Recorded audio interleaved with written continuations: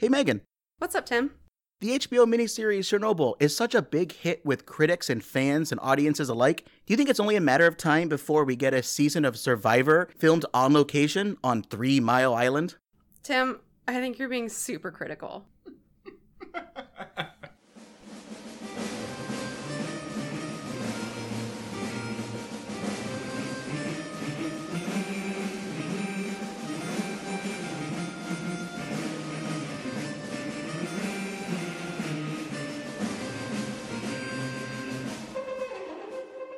Welcome to another episode of the Super Critical Podcast, where we delve into the fun and oftentimes nonsensical way pop culture portrays nuclear weapons. My name is Tim Westmeyer, someone who studies nuclear weapons and works on nuclear security and nonproliferation for a living. My usual podcast host, Gabe, is not able to join us today because he's busy flying sorties in his airplane, dropping boron and sand. You know, everybody has to have a hobby. So don't worry about him, though. He'll be back on our next podcast episode.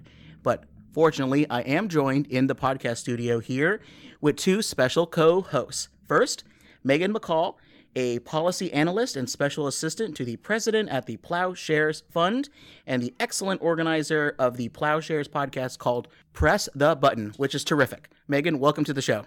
Thanks for having me. Excellent. Jeff Wilson, hey, how did you get here? Policy analyst at the Center for Arms Control and Nonproliferation. You worked your way through the Soviet bureaucracy to get on this podcast since you said you enjoyed the show so much. But you know what? Welcome back. You may remember Jeff from the episode we recently did on Starship Troopers. You know, it's all about being a party man. I really enjoy working from the inside out, and happy to be here. Well, speaking of party, we're going to do this podcast while drinking some Moscow Mules because we are going to talk about the HBO 5-part miniseries Chernobyl, which is a dramatization of the events around the massive accident at the number 4 reactor at the Chernobyl nuclear power plant in the early morning of April 24th, 1986. For me, this was, 2 years after I was born. I wasn't tracking this particular story, but it has been certainly something you've been following and looking at for a while now. But it was super interesting to watch this show because we learned about the causes of the nuclear accident, the response effort by the USSR leadership and scientific community. We learned about the heroes on the ground who sacrificed their lives to limit the damage, as well as the lies, which is really the thematic point of the show, the lies that created this situation where this tragedy could be done in the first place. But before we get into it, you know, Jeff and Megan, what were your overall reactions to the show? Kind of why did this seem like it appealed to you, other than just being a nuke nerd? Megan, you are also, your background is in, Russian studies and things. What was your overall impression of this show? Yeah, I was actually really excited to learn that HBO is going to make a series on Chernobyl. Did you learn pretty early on? I only knew this when I saw the trailer, and I was very excited by it. I learned about it probably when the first article came out about it. I don't know when that was, earlier this year, like at the beginning of the year. Do you have a Google alert for Chernobyl? Maybe. And like anything like nuclear accident related, just because I find joy in tragedy. It was just really interesting how the show was portrayed, and I really enjoyed seeing something based in Russia or the Soviet Union at the time. Since I've lived there before, is kind of nostalgic for me. And it was really impressive the way that the writers and producers designed the show to highlight the fact that there was so much human error, but it was also kind of the pride and nationalism of the Soviet Union. So nuclear power was really promoted within the Soviet Union as the panacea for domestic foreign policy problems. It was the thing that would bring about true communism, like the utopia state that the government had promised, the party had promised that will eventually, right, just get there. And of course, I'm saying this to someone who's a Russian studies person. I remember this from maybe undergrad, but is that essentially true? Like, what is true communism if you were to bring it about? Yeah, having the biggest and best of everything, that's part of it. And definitely the Soviet Union wanted to be the best, and they also saw that the U.S. was going for it, so they wanted to beat them to the punch on everything, including nuclear energy.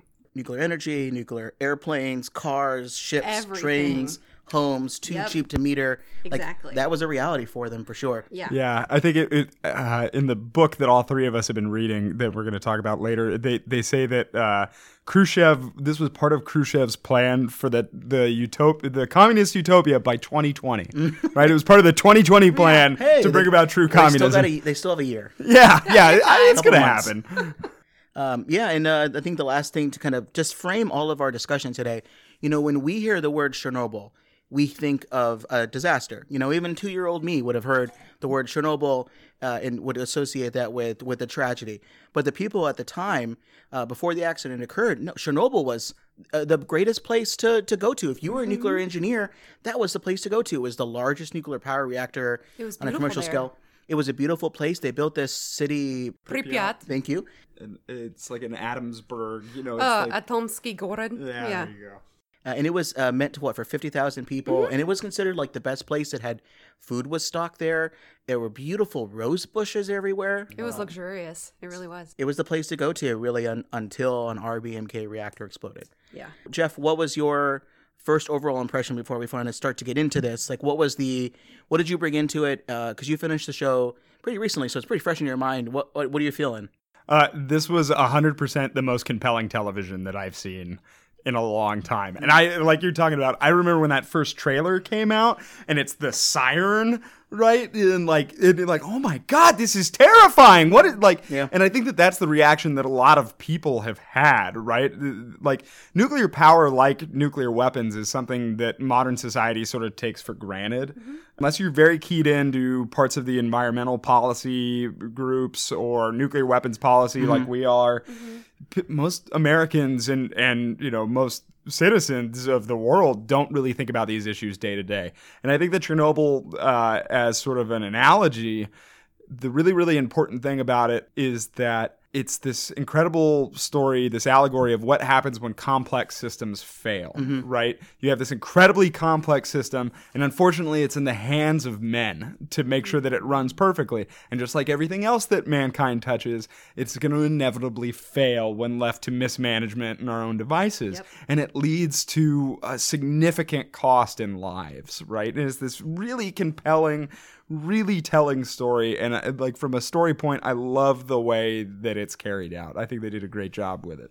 Yeah, unfortunately, the people that this was in the hands of did a really good job, not only with thematically the types of stories they were telling and the pacing of everything, but the visuals, the costumes, everything except, as Megan will mention to us, the accents and things like that, which I think it's going to be fine, but let's save a little bit of that for later when we do what I call the parking lot discussion, where we sit in our cars after in our cars that stopped working because of the EMP, and we're gonna have a conversation about this. But the people that did this really well, it's written and produced by Craig Mazin. Previous credits, they include the Hangover movie sequels, but he really kicks butt in this particular program. Those are classic works of our generation, Yeah, Tim. I don't know what you're talking about. But it's also weird because I wouldn't think that the guy who did The Hangover Could have some serious drama chops. Yeah. I love it. Well, as someone who obsesses quite a lot with the portrayal of nuclear things in popular culture, you can really hear from the writing and the interviews that he's done from watching the show, and also amazing companion podcast, which is called the Chernobyl Podcast, that he did with John Siegel from NPR. You can really understand the care that was put into it, and I appreciate it, because a lot of times that is not the care that you get put into this. Yeah. He was writing this for a long time. He said he started writing the script sometime in 2015. Right. It became more relevant, as we'll talk about later, in the 2016 election year. But he also visited Pripyat and went to the exclusion zone and some other things to kind of get a sense of how things were today. So all of this put together, I'm amazed of how it worked out. And a lot of people agree, too. Rotten Tomatoes, they also do TV. And critics there, 95% of them have indicated this as a good product, which is a pretty good rating. And even better with audiences, 98% said that this was pretty good. Now, Megan, who doesn't like this show? Before we get into it, who maybe is the people that are this 5% of critics? I feel like it's pretty obvious, but the Russian state media obviously does not like it. I was reading up on some of the commentary that Russian state media journalists have made, and one of them that stuck with me was the fact that they think that America is creating this as propaganda to brainwash the younger generations in America. And it's about something that happened in Ukraine. Exactly. To, like talk about like this growing Russian overreach, right? Russia wants to claim credit even over the places where bad things happen. Yeah. At some point, they want that back. I've seen that they're going to do a version of this on their own. Yeah. I mean, on their own, like a Russian-made version. And they already have several $1 billion poured into this, but I haven't heard anything more about what they're planning. I think the only thing that I've seen is that they're going to have a plot where it was a CIA sabotage. Yeah, Western operation. spies. Well, yeah, and they're saying that, you know, they think that there were CIA agents on the ground there. But obviously, you can't prove that because it's the CIA. Mm-hmm. So the CIA was the reasons why we had graphite-tipped boron control rods. Mm-hmm. Oh, yeah. So real quick, Nuclear Power 101. This is kind of a little bit important. It's been a long time since I took my nuclear reactor course with former president of the Federation of American Scientists, Charles Ferguson, when I was in grad school. I'm name dropping here, but only because it was an amazing class. It's been a while since I've done that, so I had to look a lot of this up. So please, guys and gals, correct me if I'm wrong on this. You know, the show does a really good job, I think, of explaining what nuclear power is and how it works. They do this through having characters who are party people coming in and literally forcing it by like the barrel of a gun, or I will throw you out of this helicopter if you don't describe to me what nuclear power is. So they do a pretty good job of this. But so nuclear power, for people who maybe are interested in nuclear weapons but don't track the power side, you know, through nuclear fission, the same process releases energy. If you do it a lot really quickly, a nuclear weapon, it uses the atom of uranium, which is a very heavy element that's very unstable. If you just hit it right with a neutron, it will break apart. It will release other neutrons, and it will release energy, you know, through E equals mc squared. You break up this mass a little bit, and it releases a ton of energy, way more than you possibly could think. And when you do that, and if you do that just right, if you control it so it's not doing too crazy, you know, not too much or too little, you can create not a supercritical reaction, which is the name of the podcast, okay? But you'll do a critical reaction, a very sustained, like 1-to-1 ratio of breaking apart of a uranium atom, another neutron, you do it again and again, and what you get is you get heat. And what can you do with heat? You can steam water. You can boil water, make it into steam, shoot that steam down a pipe, turn the simplest thing. Run a turbine. Turns a turbine, generates electricity. It's the same thing if you were to have a bunch of hamsters in a wheel, turning, but instead of our hamster, it's a steam. You want it hot enough for steam, but not hot enough to melt the uranium fuel. That's no good. That's how you get a meltdown. But I think the core thing is that you can, the same process that you use to make uranium fuel for a reactor is the exact same process, more or less, to produce weapons-grade uraniums. Most elements of uranium, or what? It's uranium-238, that particular isotope of uranium. The one that you want for bombs is 235, but also the one you want for power is 235. And if you get it, fortunately, this is one of the great, fortunate, knock on wood things for the universe, is that most of the uranium out there is 238. It's like vast majority. What is it, like 99%? So when you have some uranium ore and you want to, it was called enriching it by getting a higher percentage of the good stuff, the 235, you only need to get to about 3 to 5% power reactor, and then you'll get some heat. If you get it up to 70, 80, 90, that's the kind of stuff you need for a nuclear bomb. Very close process. I think it's wanted to mention because people that build and enrich their own uranium can also potentially at some point build nuclear weapons. That's why we have the International Atomic Energy Agency to be able to do safeguards to prevent that. But I've been talking enough about this. Jeff? I just think that there's an important thing here that as complex as that description of how nuclear power works, in practice, it is even more complex. But I think it demonstrates really well that there is this balance that is necessary. That's what it's all about. Very right? tricky balance. Yeah, you have to keep it hot, but not so hot that it melts everything around it and explodes, right? That is the principal challenge that we're going to see some of these young men go through here in this show, and that they were working with a stacked deck the whole time too. This thing was already unstable and destined to fail, and they were just doing their best with the information that they had at the time, just trying to keep the thing balanced. That's like the crux of the entire situation. Yep, and the way in the real world you keep these things balanced is you need something to moderate the reactions, because neutrons, they are not cooperative. They are most neutrons, the great percentage of them are too fast. They won't actually end up hitting. I don't know how the science of this works, but it's some sort of If they're moving too fast, they actually can't break apart another atom of uranium. Right. You need to slow them down. And the way to slow them down, you need a moderator.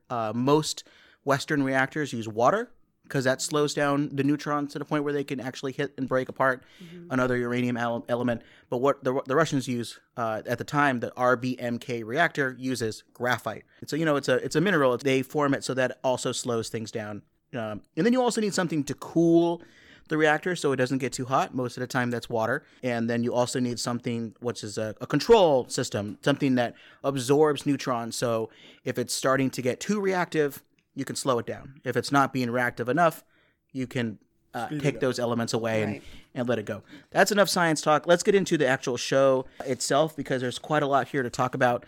So spoiler warning, if you haven't watched the 5 episodes of this show, it's available right now on HBO. If you have Hulu and you have an HBO account, you can also get it that way. It's also on Sky, which I believe is a British station. Yep. It's like a news channel, I think. It's another network. It's sort of like BBC. Like News, yeah. Right. So if you have any of those access, borrow your parents' HBO account, your friend's HBO account, and then watch the show. Because we're going to spoil as much as we can. And also, in order to avoid this being a 5-hour podcast or more, or longer, we're going to try to just hit the big elements. Of course, we're going to go episode by episode, so it's easier for you all as a listener to kind of track where we are in the story. But we're going to focus on some key elements. We're going to talk about the accident, the immediate reaction and cover-up, how the characters are affected by the accident, and what they do to try to stop the fire, what they call liquidate the problem in the aftermath, both for the people, the reactor, and then Europe. And, this wouldn't be our own podcast if we didn't talk about nuclear weapons.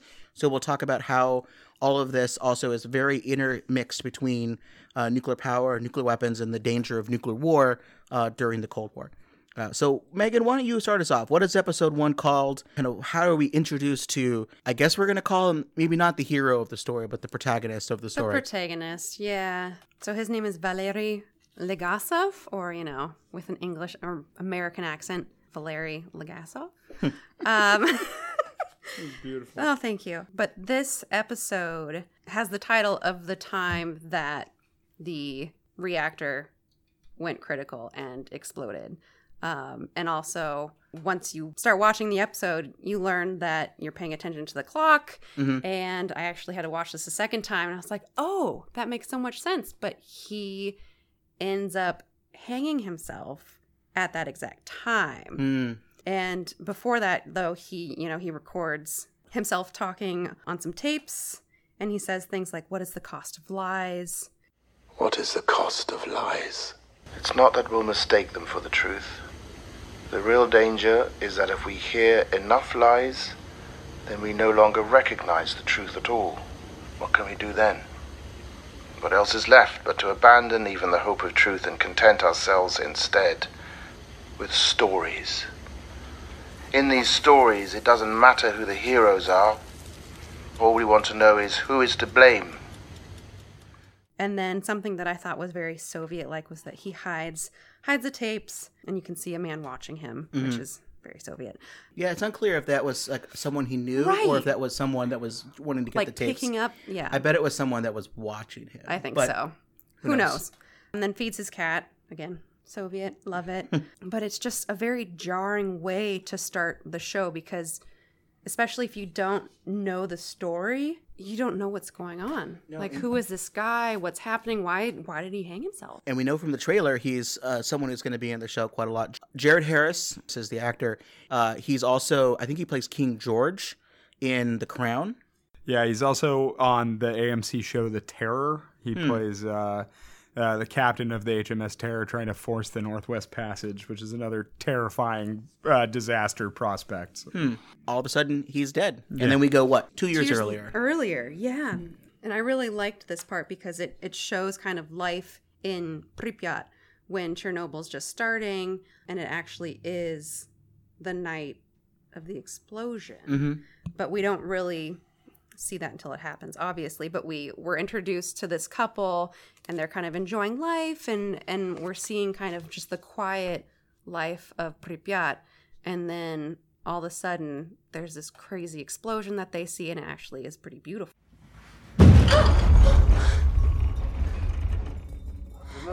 It's like a light. They kind of do the same trick in the Amazon show, The Man in the High Castle. Oh, yeah. I think it's in season 2. They show like the same thing. It's like the main characters while the war is happening, but before the Nazis have won.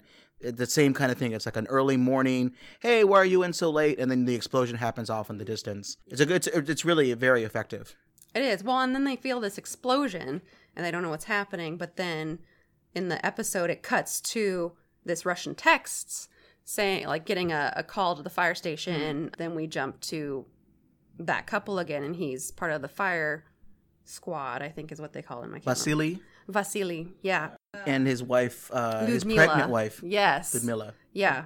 And then he gets called away, and they just think that it's a roof fire. They're not saying that it's anything dangerous, because either they don't know, which is very likely, or they don't want to say anything. It depends on what level they're at.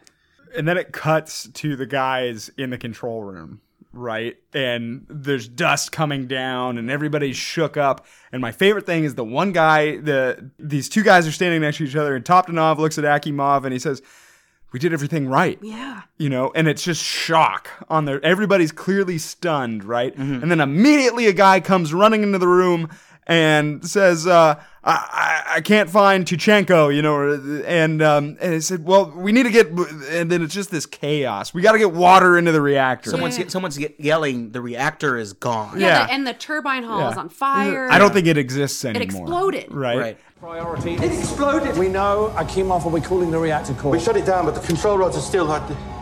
They're not all the way in. I disengaged the clutch. I'll disconnect the servos from the standby console. You two get the backup pumps running. We need water moving through the core. That is all that matters. There is no core.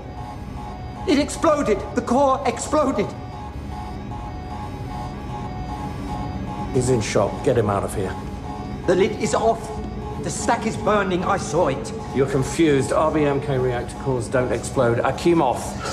Don't worry, we did everything right. Something strange has happened. Do you taste metal? Dyatlov, the plant director, who I love, is not even a nuclear physicist here. Like he has no actual control in what is going on in day-to-day in the running of the plant. He's the party representative for the plant. He right? has some. I mean, he's worked at some plants before. Right. He has a science background. But He built nuclear submarines. Right. He was a big wig in building nuclear submarines. But he actually has no role in actually running the plant. He's the party boss in charge of it. What is it in Midnight in Chernobyl? They describe it as it was if an FAA like regulator were to try to break into a cockpit of an airplane and try to fly the plane. Like that's the difference between his job and the senior nuclear plant engineer, who are the ones who turn the dials. And so what I love is that he immediately goes, "This man's in shock. Get him out of here." You know, and he starts doing everything his way, even though all the evidence is saying that that's not what's happened. Right. And it took me a while to pick up on this, but I rewatched the first episode a couple of times. There's a moment where he leaves the control room. He goes outside, and he actually looks out on the ground, and he can see the graphite blocks everywhere. He knows. Yeah, he knows that something catastrophic has happened, but he continues with this charade, right? And comes back and says, "We got to get more water into the reactor," you know, and just like this is the first instinct of that Soviet mindset. We just keep pushing ahead until someone else tells us to do something different. Yeah, and that's my favorite thing about the show is the running line of how can an RBMK reactor explode? Now, we don't know why that's even a concern now. You know, a lot of people may be watching this and thinking, yeah, the word nuclear explosion, that's the thing. You have a nuclear thing, it's going to explode. But the people here, for some reason, are pretty adamant. And even the people who saw the reactor core gone or in shatters, they see the roof missing of the building. And even them, they're like, I don't know how this happened. There's no reason why this should explode. Everything that they've been told and how they've learned these things in their school and training, there's no reason it would ever explode. So the question is, you know, constantly they ask to each other and will yell back, how can this be possible? How can an RBMK reactor explode? I'm not going to try to pronounce what RBMK stands for, but it's essentially a Russian it's translated into high power channel type reactor. But an RBMK 1000, which is the model reactor. So we talked earlier about what moderates the neutrons, what cools the the fuel from overheating. This uses graphite, and it's cooled by water. So it's a combination of those two things. So it's pretty bad when you're looking outside and you see the graphite on the ground, because it's supposed to be in the reactor. I mean, it is the reactor. Yep. Essentially. So it's very radioactive too. For any of these reactor parts to have been exposed to the outside, for the roof of the building to have been blown off, means that this so much. this 10,000 ton steel and concrete plate, which is the reactor lid, which has some Russian woman's name. Masha. Yeah, Masha. Which is my Russian name. Nice. Would have had to have been thrown like thousands and thousands of tons of steel and concrete having to be thrown into the air for anything like this to have happened. So people know that something catastrophic has happened, but they're unwilling to believe it, right? Yeah, they're not accepting it. Yeah. I mean, there are lots of actually pretty good reasons why they wouldn't accept it, because the building is so large. These reactors were built way larger than you would normally want to build them, but it was the idea. You put all your stuff into this one reactor, you build it big, you get economies of scale, and you can power. I think it was like the Chernobyl plant, the reactors, the 4 or so that were doing it, were powering half of the lights in Kiev. Yep. Yeah. Like one of the largest cities, not just in Ukraine, but in the Soviet Union. And it was those 4 were running and doing so much work for all of this. So Jeff, I think you have something, and I am going to then go into really quickly like what the reactor looks like, because you talked about what it is for it to have exploded and graphite to be outside. It's super impressive, sadly, about what happened. But sorry, you were going to interject. Well, no. So the key part that you just brought up is how large these reactors are, right? They are so huge, and I love they call this the Soviet obsession with gigantism, right? Everything has to be the biggest and the best. But like you said, there's this economy of scale involved, right? They wanted to, using mass-produced like material, wanted to produce as much power as they could out of the least costly option. So they built these giant reactors. They were so big that they couldn't have containment housing around them cheaply, right? Which is what American reactors have. So I love that this is actually part of the failing of the reactor. It was so large that reactivity in one area of the core often had only a loose relationship to any other area that was going on. So you could have things be enormously hot in the center of the reactor, but all the sensors are on the outside of the reactor. So you have no idea what the temperature of the core actually is, because it was so large. And this led to disaster in part, right? Oh, yeah, absolutely. Well, and also I'd like to add, because of their obsession with this gigantism and wanting to be the best, they also built these things so cheaply that it wasn't well done. They didn't just have great builders for these things, and so it wasn't really trustworthy. All 3 of us in preparation for this have read this book called Midnight in Chernobyl. And one of my favorite parts of it is they're talking about building this reactor, and they say that they had to add an extra stage. It's amazing. Called the pre-installation overhaul, which is upon delivery from the factory, each piece of new equipment, including transformers, turbines, switching gear, was stripped down to its last nut and bolt, checked for faults, repaired, and then reassembled according to the original specifications as it should have been in the first place. Only then could it be safely installed, and that was how wastefully duplicative everything in this system was. Which is very sad already, because they were at the early stages of the atomic program in Russia. A lot of their systems, they were trying to decide between different prototypes. Do they want to do a graphite moderated reactor, or they want to do what is the most common reactor, which is a light water reactor, where the water not only cools the system, but also moderates the reactor. Usually those things work out pretty well as long as you're able to keep water flowing through the system, because the idea is if the core is starting to overheat, what's going to happen to water? Well, it's going to turn to steam. If there's too much steam, there's not enough water in liquid form to moderate. Therefore, there's less of a reactivity happening. That cycle, as long as you keep water in the system, works really well, because you need the water to cool everything going around. So it's like a safety check. Now, it has failed in the past for different reasons, but it's usually not because of issues not related to like the water or the coolant systems and things like that. they had to decide between whether they go with the more Western style of a reactor or they go with the graphite reactor. There's lots of reasons why they ended up doing that. Some of it is, as we'll talk about later, the roots of the graphite moderated reactor system is in the plutonium production for weapons of mass destruction, but also they already had these kind of things kind of pre-made, and it was kind of more expensive to do a light water reactor. As Jeff mentioned, the containment system, a concrete structure around it in case there was an explosion so there wouldn't be leakages, all of these things. This is a quick description of what it is. The reactor is it's 12 meters across and 7 meters high. It's huge. It has 1,700 tons of moderating graphite blocks that are stacked on top of each other in 2,488 separate columns.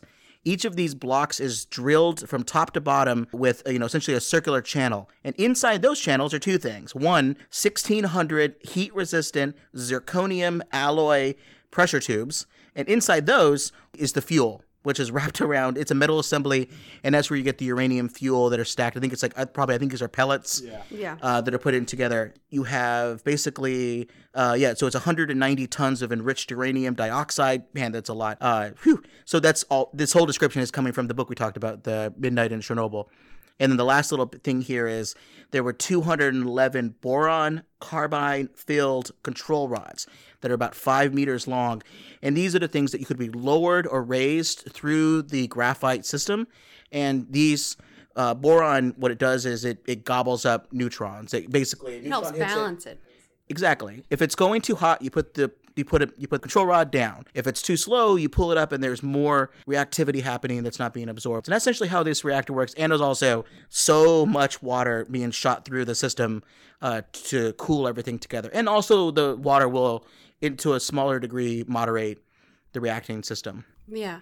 And a couple things to add on that, just to give you even more awareness of how large these things are. It is 20 times the size of a Western reactor. And then I think it's really interesting that the metal circles that these rods are contained in, the plant's staff name them piachok, which is a 5 kopia piece, which is not a whole lot of money. And I just thought that was funny because well, maybe that's because of the poor quality of these pieces, but it probably isn't, but that's just me. So yeah, it's like having a Western water moderated reactor called like the penny. Exactly. Yeah. And the last little thing I want to mention here is that how do we protect with this huge structure? How do you protect the workers and the environment from what's happening inside the reactor, which is a lot of heat and a lot of reactivity? Well, the reactor core is surrounded by a number of things. It's surrounded by a tank filled with water, a steel jacket around the whole thing, sand, because sand is actually a pretty effective tool against, if you're in a fallout bunker, if you layer a couple of things of sand and a few things of concrete or concrete filled with sand, that's better than nothing. You fill it with sand, and then on the other side of that is a concrete vault more than 8 stories high. You got more metal, you got some iron, you have something called, I didn't even know about this, serpentinite, which is a neutron retarding material. And on top of this, you have what they call a biological shield. So it's got pebbles, rocks, more of this serpentinite, nitrogen gas. That whole thing weighs 2,000 tons. Then on top of that, you have 2,000 removable steel-clad concrete blocks that basically are the top of each of these control rods. Insane. And those are what is the floor of the reactor hall. So you can stand on top of that. We see a scene in, I think, the 5th episode where these are bouncing up and down. Yeah. And when the reactor does finally explode, this entire structure, which we talked about, 2,000 pounds on top of that, even more and more. Tons, yeah. Tons. This whole thing gets shot up through the air, through the building, and kind of then collapses back on itself. Imagine how much energy that is. Yeah, all of this exploded. It would be impressive if it wasn't sad for kind of what ends up happening, which is you have the reactor plant workers. So now we're back on the show. So thank you everybody for listening through that. I think you have to underscore that before you can kind of get into what the characters have to deal with. So the plant reactor workers are trying to rush in to save their colleagues. They're seeing some of their colleagues dead. There was one person who died immediately, who either was vaporized or crushed. Right. But other people they're finding either falling down or collapsing due to heat or their skin is melting. Pretty nasty stuff. And what does Dyatlov tell them to go do? It tells one of the workers to go back. Oh, you just saw the reactor from the side. You have to go look down into it. Go into it. Go into where all the radiation is. Which is not a good thing right now. So Dyatlov tells Topanov and Asimov to go pump water by hand because all of their control systems are not working anymore. The buttons don't do anything. They tell them to go through radioactive water at this point to go turn manually to get water pumped into the core, which again is not helpful when there is no core. You're just basically pouring water onto a fire that cannot be quenched. Right. Right. It is so hot and there is so much radiation that it's actually ionizing the air around it. And you get that the people go outside to see this beautiful glow that's shooting up into the heavens, right? Yeah. And it is so hot that it's actually turning the air around it into this glowing blue column. And people reported that it probably didn't go up like a straight line, but it certainly was visually in the show really interesting. Shocking, yeah. What do you think makes the colours? It's the fuel for sure. It's fuel for sure. What do you know about it? My friend Yuri works at the power plant. Says it runs cold. No gas, no fire, just atoms. Yuri says the only thing is you can't walk right up to the fuel. If you do, a glass of vodka an hour for 4 hours. Isn't Yuri a plumber? At the nuclear power plant.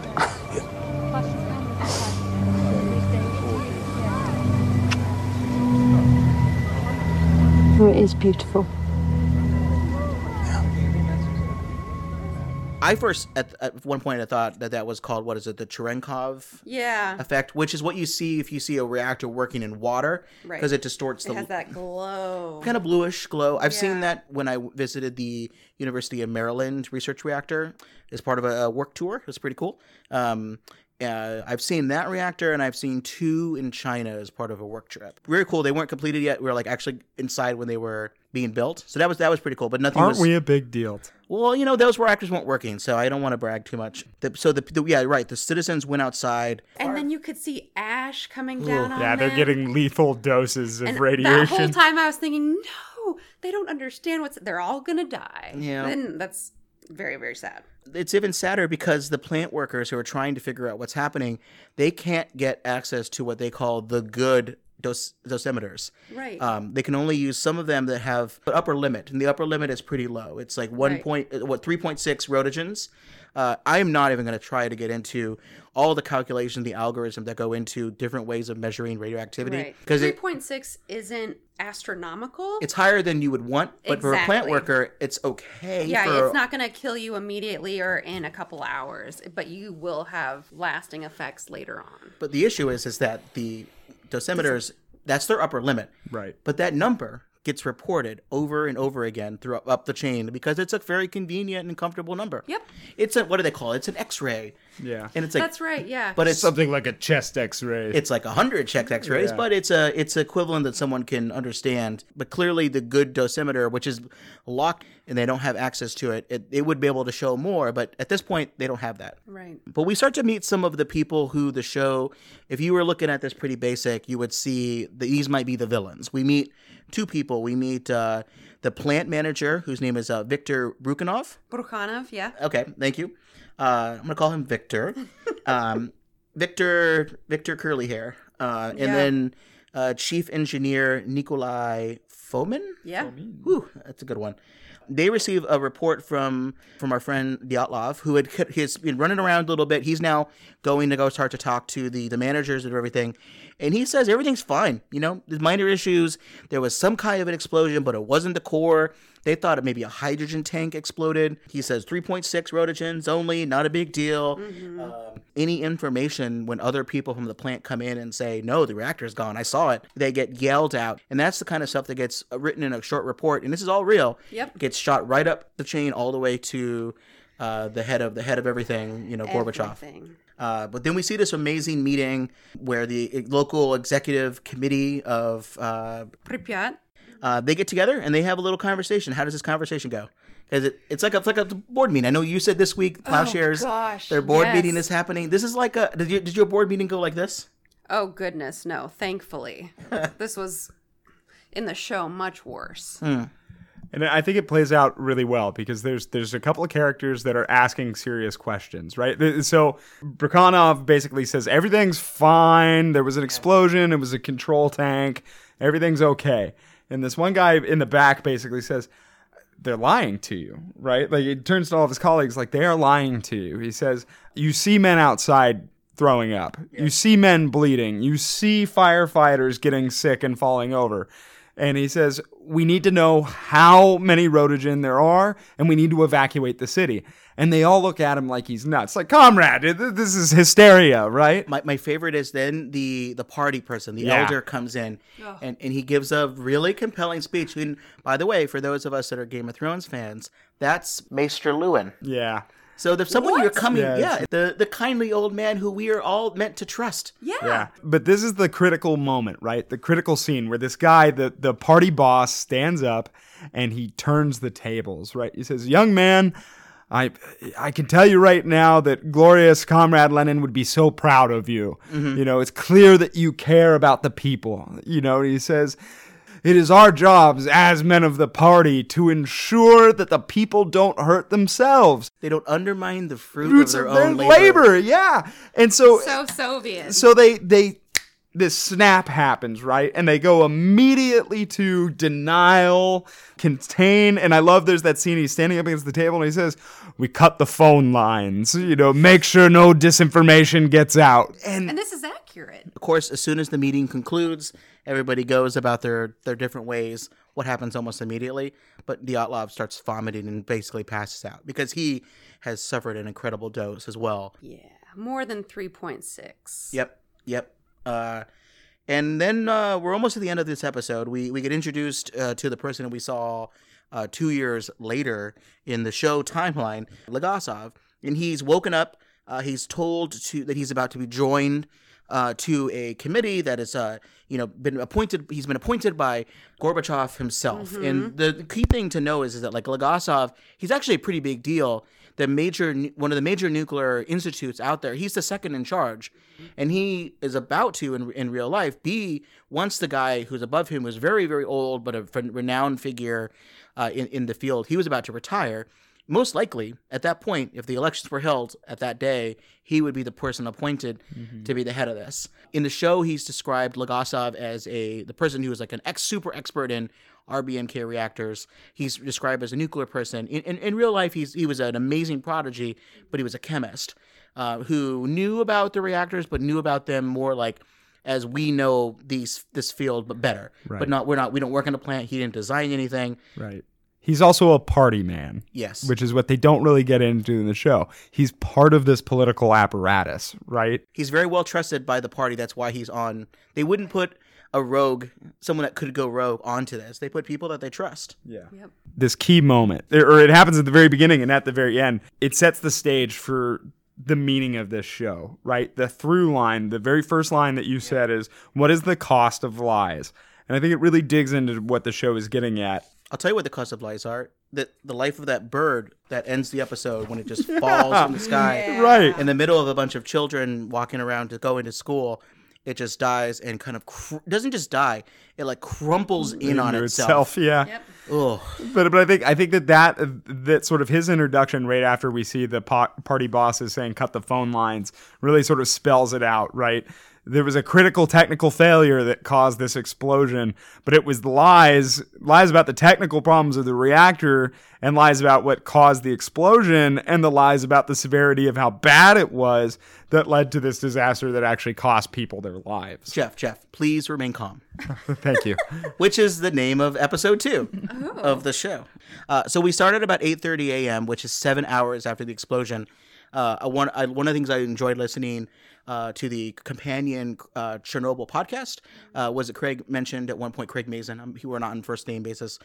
He says that you want to really note that there's time continues to expand out. So the first episode is just a couple of hours. Then the next episode is like a day or two. Then it gets a little bit longer until we're at the very end, episode 5. Where not only does, but it's, we'll get into it, but it starts from the beginning, like almost before the accident, and then months later. And you can see the patches of time by following the character that we met at the very beginning, Ludmilla.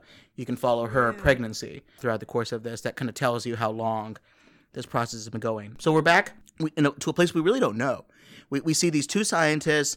They're kind of chatting, and then all of a sudden there's an alarm that goes off. A dosimeter is when the guy opens the window, maybe like to smoke a cigarette or something, and all of a sudden the alarm goes off, and they're worried, oh, there's a leak inside. But no, it must be outside, right? Something's happening. Yeah, so it's a nuclear laboratory, and so they think this alarm's going off from inside their laboratory. Say, oh, one of our experiments is leaked. A leak, yeah. Right. And then she says, no, it would have gone off before. It happened when you open the window. So then they start to wonder, is it maybe a nuclear bomb test? The Americans attacking? Is it a space program thing, I think they say at one point? Yeah.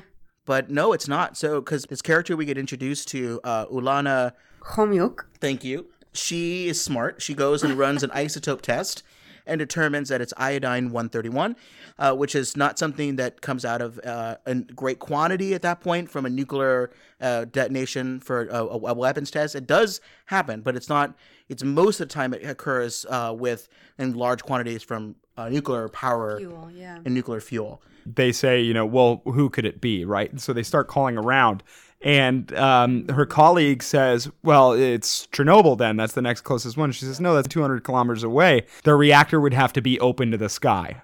Oops. And then they call them, and I don't know if this is in the show, but nobody picks up. Yeah, and no one picks up, and no one's there. But there's hundreds of employees there, so... Somebody would pick up the phone. You would think. So we're introduced to this character, Ulana. Now, she is a composite character. She doesn't exist in real life. There's not a single person.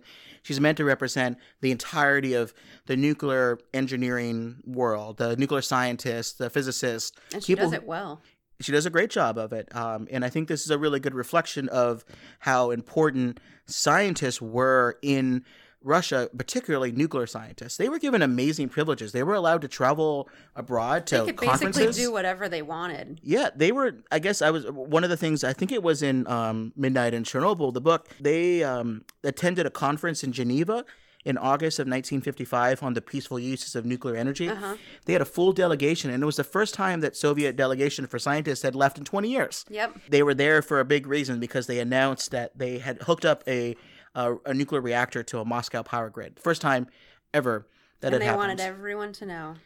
In real life, that reactor almost immediately was like problems started to arise. Down, yeah. It was mostly made for nuclear weapon fuel production. Right. But it was a good talking point, and it really shows you how kind of a high priority this was for the Soviet Union. But kind of back to the show and back to sadder moments. We see some scenes in the hospital in the town of Chernobyl, which is close to the reactor. The reactor is not in the city, but it's pretty close. People start getting overrun. All of the firefighters who earlier in the first episode, some of them we see holding the graphite. Like, what is this? I would pick this up if I saw it on the ground. And burns start happening. And they get sick, and the plant workers are coming in. People are trying to find out what's happening with their family. So this is a really powerful scene when the doctor is telling people what to do, like with their clothes and from the plant workers. And one of the doctors who's she notices that this is happening. She's like, guys, their clothes are fine. Something's wrong. It's radiation. It's them. So she takes them. She takes all of the clothes off of the plant workers and the firefighters and basically takes them to the basement. You can see pictures of this. Those clothes are still there. They're still there to this day. And still more radioactive than you'd want them to be. Yep. And it's pretty sad. And we have Ludmilla also looking for her husband. She can't find him. Yeah. She's told that he was put on a helicopter to Moscow. And there are moments in the show, and I want to point this out, where there are these little small moments of kindness that characters give to each other in a system that's not really designed to be very kind. And it's a reflection very well of the people that are involved in this. One of the bureaucrats says he's on a helicopter to Moscow. Go to that hospital. Tell them that, and then drop my name, and that might help. And we don't see her for a while, but she eventually goes. She does get in a helicopter. But then we see our friend Legasov. He's joined the committee meeting. He's given a quick little dossier of what happened, and he reads through, and he notices that 3.6 is a pretty weird number. That's also the upper limit on the dosimeter. So he tells everybody about it. He interrupts the meeting as it's concluding, right? And he says, look, something's happening. There's graphite on the ground, which tells you that the core has exploded, because Gorbachev is being told everything's fine. Yeah. Right. It's a great scene. You're introduced to Gorbachev, right? And they get him pretty good. I think he looks pretty He good. I think he really looks so good. good. But one of my favorite characters is what's his face, Stellan Skarsgård, who plays Boris Sherbina, right? And he's this party man. He's like the quintessential party man. And so he's sort of sitting back, one leg draped over the other, and he says, "I'm told as much as a chest X-ray. So if anybody needs a checkup, now would be a good time." You know, Cue the laugh That was a reel. great Russian accent. but he's trying to make light of it, right? And it's just like, let's just keep the wheels turning. I'm ready for my next promotion up the ladder, like. And then Valery says no, right? And he slams the table as everybody's getting up to leave. And Gorbachev goes, "Yes." You know, and it says, and Boris is like, "You can take this up with me later." You know, and he says, "No, Boris, let him speak." And he paints this picture that this is a catastrophe on a global scale, right? Unless they get a handle on it, it will devastate the continent at the very least, right? That's the lower limit of his possibility for terrifying outcome. And they're immediately like, "This is hysterical." Like again, Gorbachev tells him to. You hear this line a lot. Stop being alarmist. Yeah. Stop freaking out. Please, chill. Calm down. Yeah. Remain calm.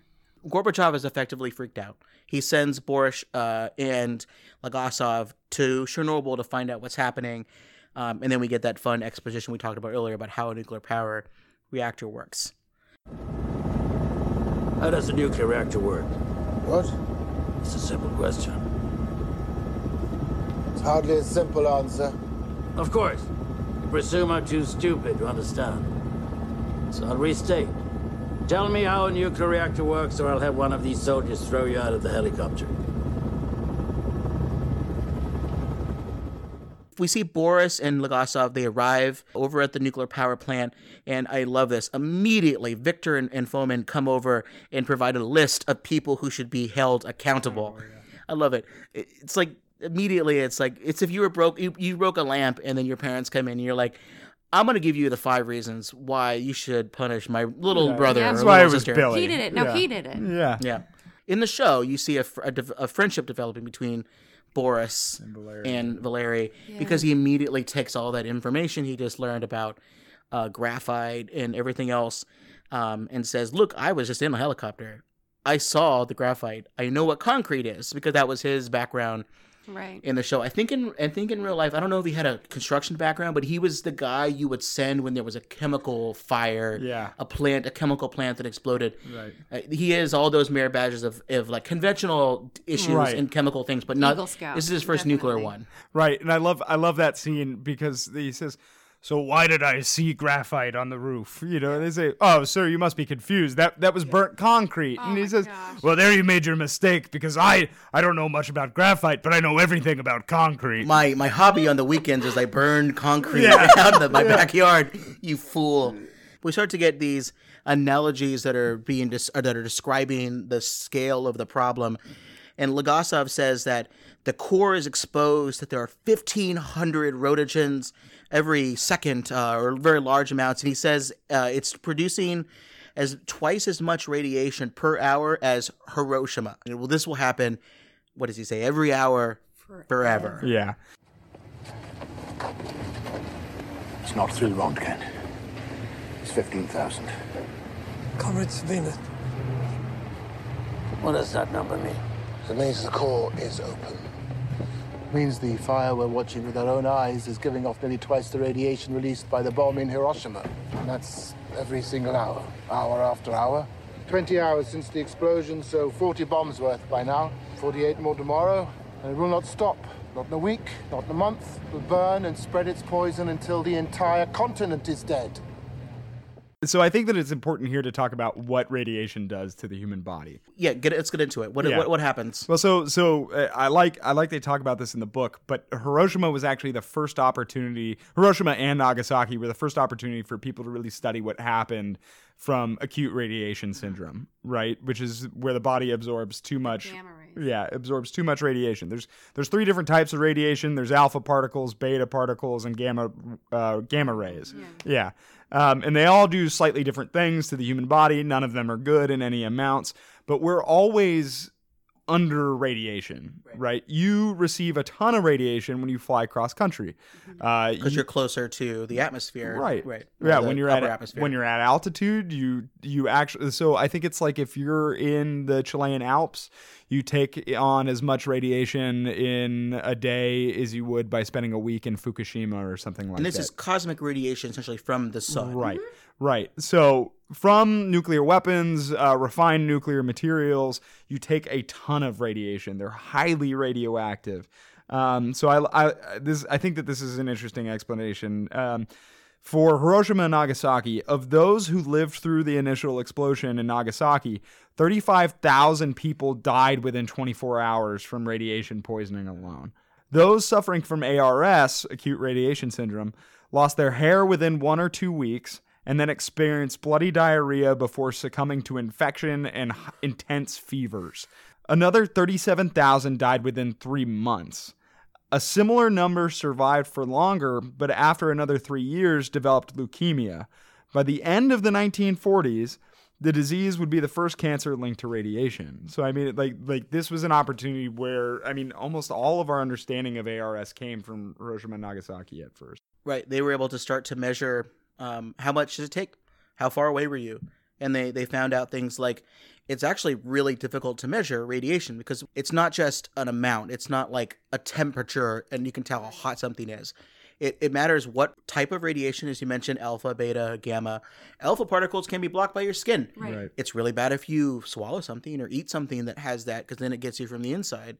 Beta particles are not blocked by skin, but can be blocked by like aluminum. Some clothes might be a little bit better.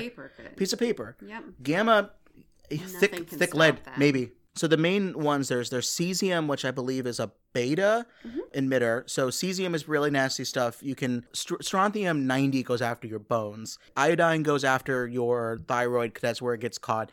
Cesium is just pretty much nasty everywhere. Yeah. But the strontium is really bad, as you mentioned, because it eats your bone marrow. Yeah. And what's your bone marrow do? It produces white blood cells. What do white blood cells do? They prevent infection. My other example here is in the 1950s. To further test this, the United States Air Force built a 10 megawatt unshielded reactor, right? And I mean, which is tiny compared to what these reactors were. And at the touch of a button, they could raise the reactor up into the local countryside around it and see what would happen. So in June of 1959, the radiation effects reactor was raised for the first time, and it killed almost everything in its vicinity dead. Bugs fell from the air, small animals and the bacteria living in and upon them were exterminated in a phenomenon that the technicians called an instant taxidermy. Yeah. Except for grass. Yeah. Which is why you hear one of the amazing philosopher nuclear issues, Jonathan Schell. He wrote an entire large article and a chapter of a book called A Nation of Insects and Grass. And it basically is, in the event of a nuclear war, full-scale nuclear war, what would survive but insects who now can thrive because they are affected by radiation, but not as bad. And what dies is birds. Birds eat insects, so now they can survive. And grass, because grass is what's left, and now the insects eat the grass. And those are the two things that the world will be left, which is a very incredibly powerful metaphor for what you imagine driving through Kansas and not seeing anything for miles and miles and miles. Well, that's already Kansas. Fair enough. And the only thing else I'd want to add here is, the way radiation does this is, radiation is essentially just energy. It's a very particular high frequency of energy, but what it will do is, if it gets into your system, it will literally rip apart your cellular DNA. So the body either gets screwed up, your DNA gets screwed up, or it doesn't. Once it then tries to reproduce itself, it can't. And it particularly affects bone marrow because bone marrow is constantly producing new blood cells. And if it can't, it won't work. It just kind of implodes. It implodes, yeah. Your skin. That's the sun. It's fusion and fission. All of a sudden, all at once. Yep. How do you treat it? If the person hasn't received a very high dose, or even if they have, but you never really know, antibiotics to treat the fact that they no longer have an immune system. Platelet transfusions, blood transfusions. You give drugs to help produce more blood cells, and you give them iodine tablets. But the one thing to know is iodine tablets are only effective if they're given immediately. Preventative. They don't do anything if once you have it happen, they can't really do much. Right. Thank you, Jeff, for kind of starting that point, because we really need to know kind of everything that ends up happening, to really then understand kind of what do we need to do to stop that from happening on a wider scale. So what's the plan? The plan is to put out the fire. The plan is to drop some stuff onto it. What are the things that they decide to drop? Some sand and some... And boron. Right. And boron because it absorbs neutrons, and sand because, it's smothering. Heavy. It's yeah, smothering. they're trying to smother. It's like if you were an Eagle Scout and you're taught to put... If you're an Eagle and Scout... a Girl Scout. Thank you. If you're an Eagle Scout or a Girl Scout and you're being hunted, right? That's what they teach you, and you want to not be seen. You pour water on a fire, you get smoke. Yep. You pour sand, and the bears don't find you. And this is the first of the great scale scenes in this show, right? Where they basically say, well, how much sand and boron do you need? And he basically says, how much do you have? Yeah. And later on, when they're trying to stop this meltdown, he says, I'm going to need all of the liquid nitrogen in the Soviet Union. And that's just how terrifyingly catastrophic. I think they say 5,000 tons is what they're going to need. Right, because it's basically impossible to contain at this point. Yep. But then we also get to see some interesting scenes where Legasov starts to realize he can't tell people about what's happening. He says we need to evacuate the whole city. The city has not at this point been evacuated. People living and working at the plant very close to it are still there, but they're told not to evacuate, that will be a decision made by someone else. And Sherbina is still in the mindset that everything's just fine. And that's what Legasov says to two people who are there at a bar in a hotel, the one hotel in town. They're drinking. There's an amazing scene where the bartender goes to pour him a drink, and it's this very subtle thing. And he says, I don't want this glass. I want the other one that was turned upside down. Of course, it's not really going to matter. No. But it's something you tell yourself. But he can't. He does one of his first in the show lies. He lies to people and says everything is fine. There's this very strong myth out there, and this is in real life at the time, where you can treat yourself with radiation with what? The type of drink we're having now, vodka. Vodka has medicinal purposes, so maybe he was channeling that and treats saying... about everything. Russians treat everything with vodka. Yeah. There should be... Oh, this is very... It's hard to make jokes about this. There should be like an iodine-infused vodka that you actually does treat very well, and that's how you get your kids to take their iodine is through vodka, because no one wants to just drink those things unless they're in gummy form. So we see lots and lots of scenes of helicopters dropping sacks of boron and sand. We get a really powerful scene of a helicopter crashing, and it's kind of meant to imply that the helicopter was affected by radiation by traveling too close above the open core. Now, this did happen. There was a crash, and you can see video of this on the internet if you search for a Chernobyl helicopter crash. But it was months later. It had nothing to do with radiation. The helicopter blades caught like a chain from a crane. Right, and you can actually see that in the show. You don't know what's happening. The radio statics out, but then the blades hit a crane boom, and it comes apart. For the purposes of the show, it works very well, because you get then the reaction of Boris, who says, keep going, but approach from the other side. Yep. But then Ulana finds out about this because I like this scene a lot. They're talking with another scientist. I think another scientist probably in Russia. And they use code to basically say, what's happening? Oh, well, they're dropping boron and sand. Yeah. And that's how she learns. And she's smart, right? She's meant to be the character who can figure these things out. She's probably an expert in this reactor type, or at least in the science of it. And she knows this is not a good idea. We don't necessarily know why yet. Legasov still tries to get people to leave. He says at one point that they'll be dead within 5 years if they don't leave. But we still have this fight between Boris and Legasov. They don't trust each other 100% yet, but Boris is starting to come around. But here's, I think, where we start to get a pretty powerful change in how people are looking at this. Sweden, who's right next to Russia, not very far from Chernobyl, they notice. And they have reported this. They're asking questions. It's in the news now. It's in the newspapers all around the world. The Americans kind of, and this is in real life, almost immediately after the accident took place, one of their spy satellites happened to be taking a photo, and it noticed the explosion. They thought a missile had been gone off, and they thought, well, are they testing secret missiles at this power plant? But almost immediately they can see there's something happening. The next pass through around, they can see fire hoses being pointed at the reactor. They know something's happening. And this isn't the first time that this sort of interaction between the U.S. and the Soviets has happened. And in the process of researching for this, I discovered this fun fact. Francis Gary Powers, who was the U-2 pilot that's famously shot down over the Soviet Union and sparks this international incident, was overflying the Soviet Union so he could look at another nuclear explosion that happened at a nuclear power. It was at a research station.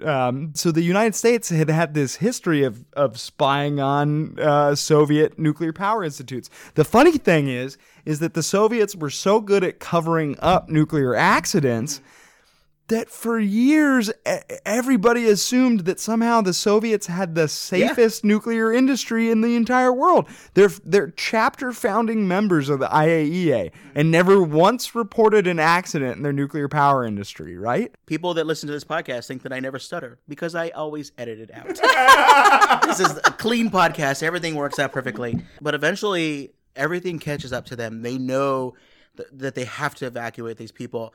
And thank God that the mayor of Kiev had decided to stockpile all of the buses of Kiev and have got them lined up and was just waiting for the order. And finally, when that order comes through, 10 miles of buses come into Pripyat and pick people up. And this is one of my favorite powerful scenes in the show. Everyone's calm and orderly. Yeah. They're told by the military guards, hey, just take what you need for the 3 days. Take only what you need. You'll be coming back. Yeah, don't bring. So some people were like, oh, I don't want my clothes, my fancy party clothes being stolen. Right. So they, instead of taking warm clothes, they took their party gowns and some jewelry. Expensive things. Yep. But what they don't take are their pets. And we see this scene of a dog running around the bus, basically hey, what's going on? Are we going for a ride? Yep. That's so sad. Very, very sad. And that's probably the saddest it'll get when it comes to pets, I think, in the course of the show. No, later on. Yeah, I was going to say, later on it gets worse. Spoiler alert. Yeah. But yeah, so this is okay. This is where the show gets for me, it gets a little bit weird. And I wish they would have found a way to do this differently. Ulana then drives to Chernobyl by herself in a car, and she gets pulled over at a checkpoint. And she says, all right, I'm being arrested. Take me to the highest person. Yeah. And she gets eventually brought to Legasov and Boris and says, look, you are screwing up. You're throwing all this sand and boron. Yeah, that will put out the fire. But what it's really is more like a blanket.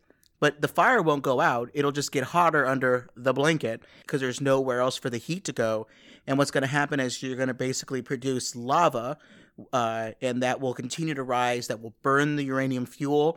And either it will cause a meltdown or it will explode with what she calls the force of 2 to 4 megatons of an explosion within 72 hours when that boron mixed sand with uranium fuel touches a water plant. Right. Because they thought Legasov didn't think that the water tanks underneath the reactor were still being filled, but of course they were. So what's going on here is that the temperature has reached that critical point. The fuel rods or the fuel pellets and have started to melt down, right?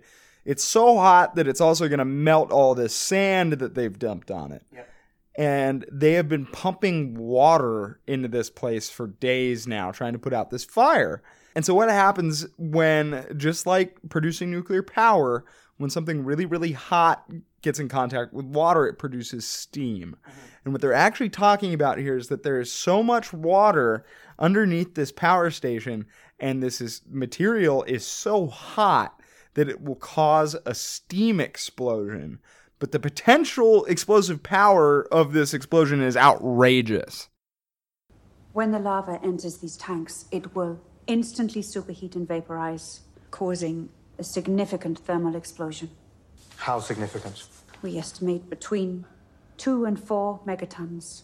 Everything within a 30-kilometer radius will be completely destroyed, including the 3 remaining reactors at Chernobyl. The entirety of the radioactive material in all of the cores will be ejected and dispersed by a massive shockwave, approximately 200 kilometers, and likely be fatal to the entire population of Kiev, as well as a portion of Minsk.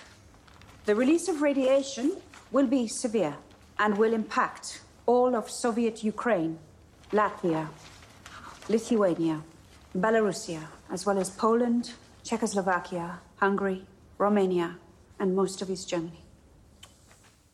She's making a lot of really bad worst-case assumptions, but the thing that I think maybe people don't know, at least point in watching the show, if you're not a nuclear nerd like us, Chernobyl power plant had 4 operating reactors. This was the largest one that exploded, but there were 3 other ones, including the 3rd reactor, which was next door. Yeah. The most of what the firefighters did when they sacrificed their lives to do this, they stopped the fire from spreading to the 3rd reactor, which would have made everything a lot worse. But this, whatever size of explosion this was going to be, even if it wasn't 2 megatons, it could have blown up the 3rd reactor, and then people would get sick, and it would be a threat to Europe. Yeah. We're talking at that point, not just the people of this area, which was a lot of people, but not a continent. Right. For reference, the largest U.S. nuclear weapon in the stockpile right now is 1 megaton, the B-83. Mm-hmm. This is twice to 4 times as powerful as that. It's pretty bad. And what they call they call it lava, and it is lava basically. But the technical term, if we want to get like that, if we want to get super critical about this, it's called corium, and it is something that happens. And it is something that definitely happened in Chernobyl, but we'll get into that a little bit later. So they have to come up with a plan. The plan is to send some people, some divers, into a radioactive area to drain the water. They're going to have to do it by hand so that the water will drain out, and then that way they won't have this explosion. And one of the most powerful scenes is made up for the show, but it's a reflection of what they were doing, which is Legasov turns to Gorbachev and says, "Of course, we will need your permission." My permission for what? The water in these ducts, the level of radioactive contamination. They'll likely be dead in a week. We're asking for your permission to kill 3 men. Comrade Legasov, all victories inevitably come at a cost. And Gorbachev never really answers that question. Mm-mm. He just doesn't say no and kind of walks away. He says something like, yeah, that sounds awful. Like, they bring this up several times, right? That the great strength of our people is our capacity to endure loss, right? Whether it's in the form of lives or material loss, right? But they constantly reference this, like, we were willing to sacrifice millions of people for Stalingrad, right? We were like, the great capacity of the Soviet Union is to give up lives in name of the cause, right?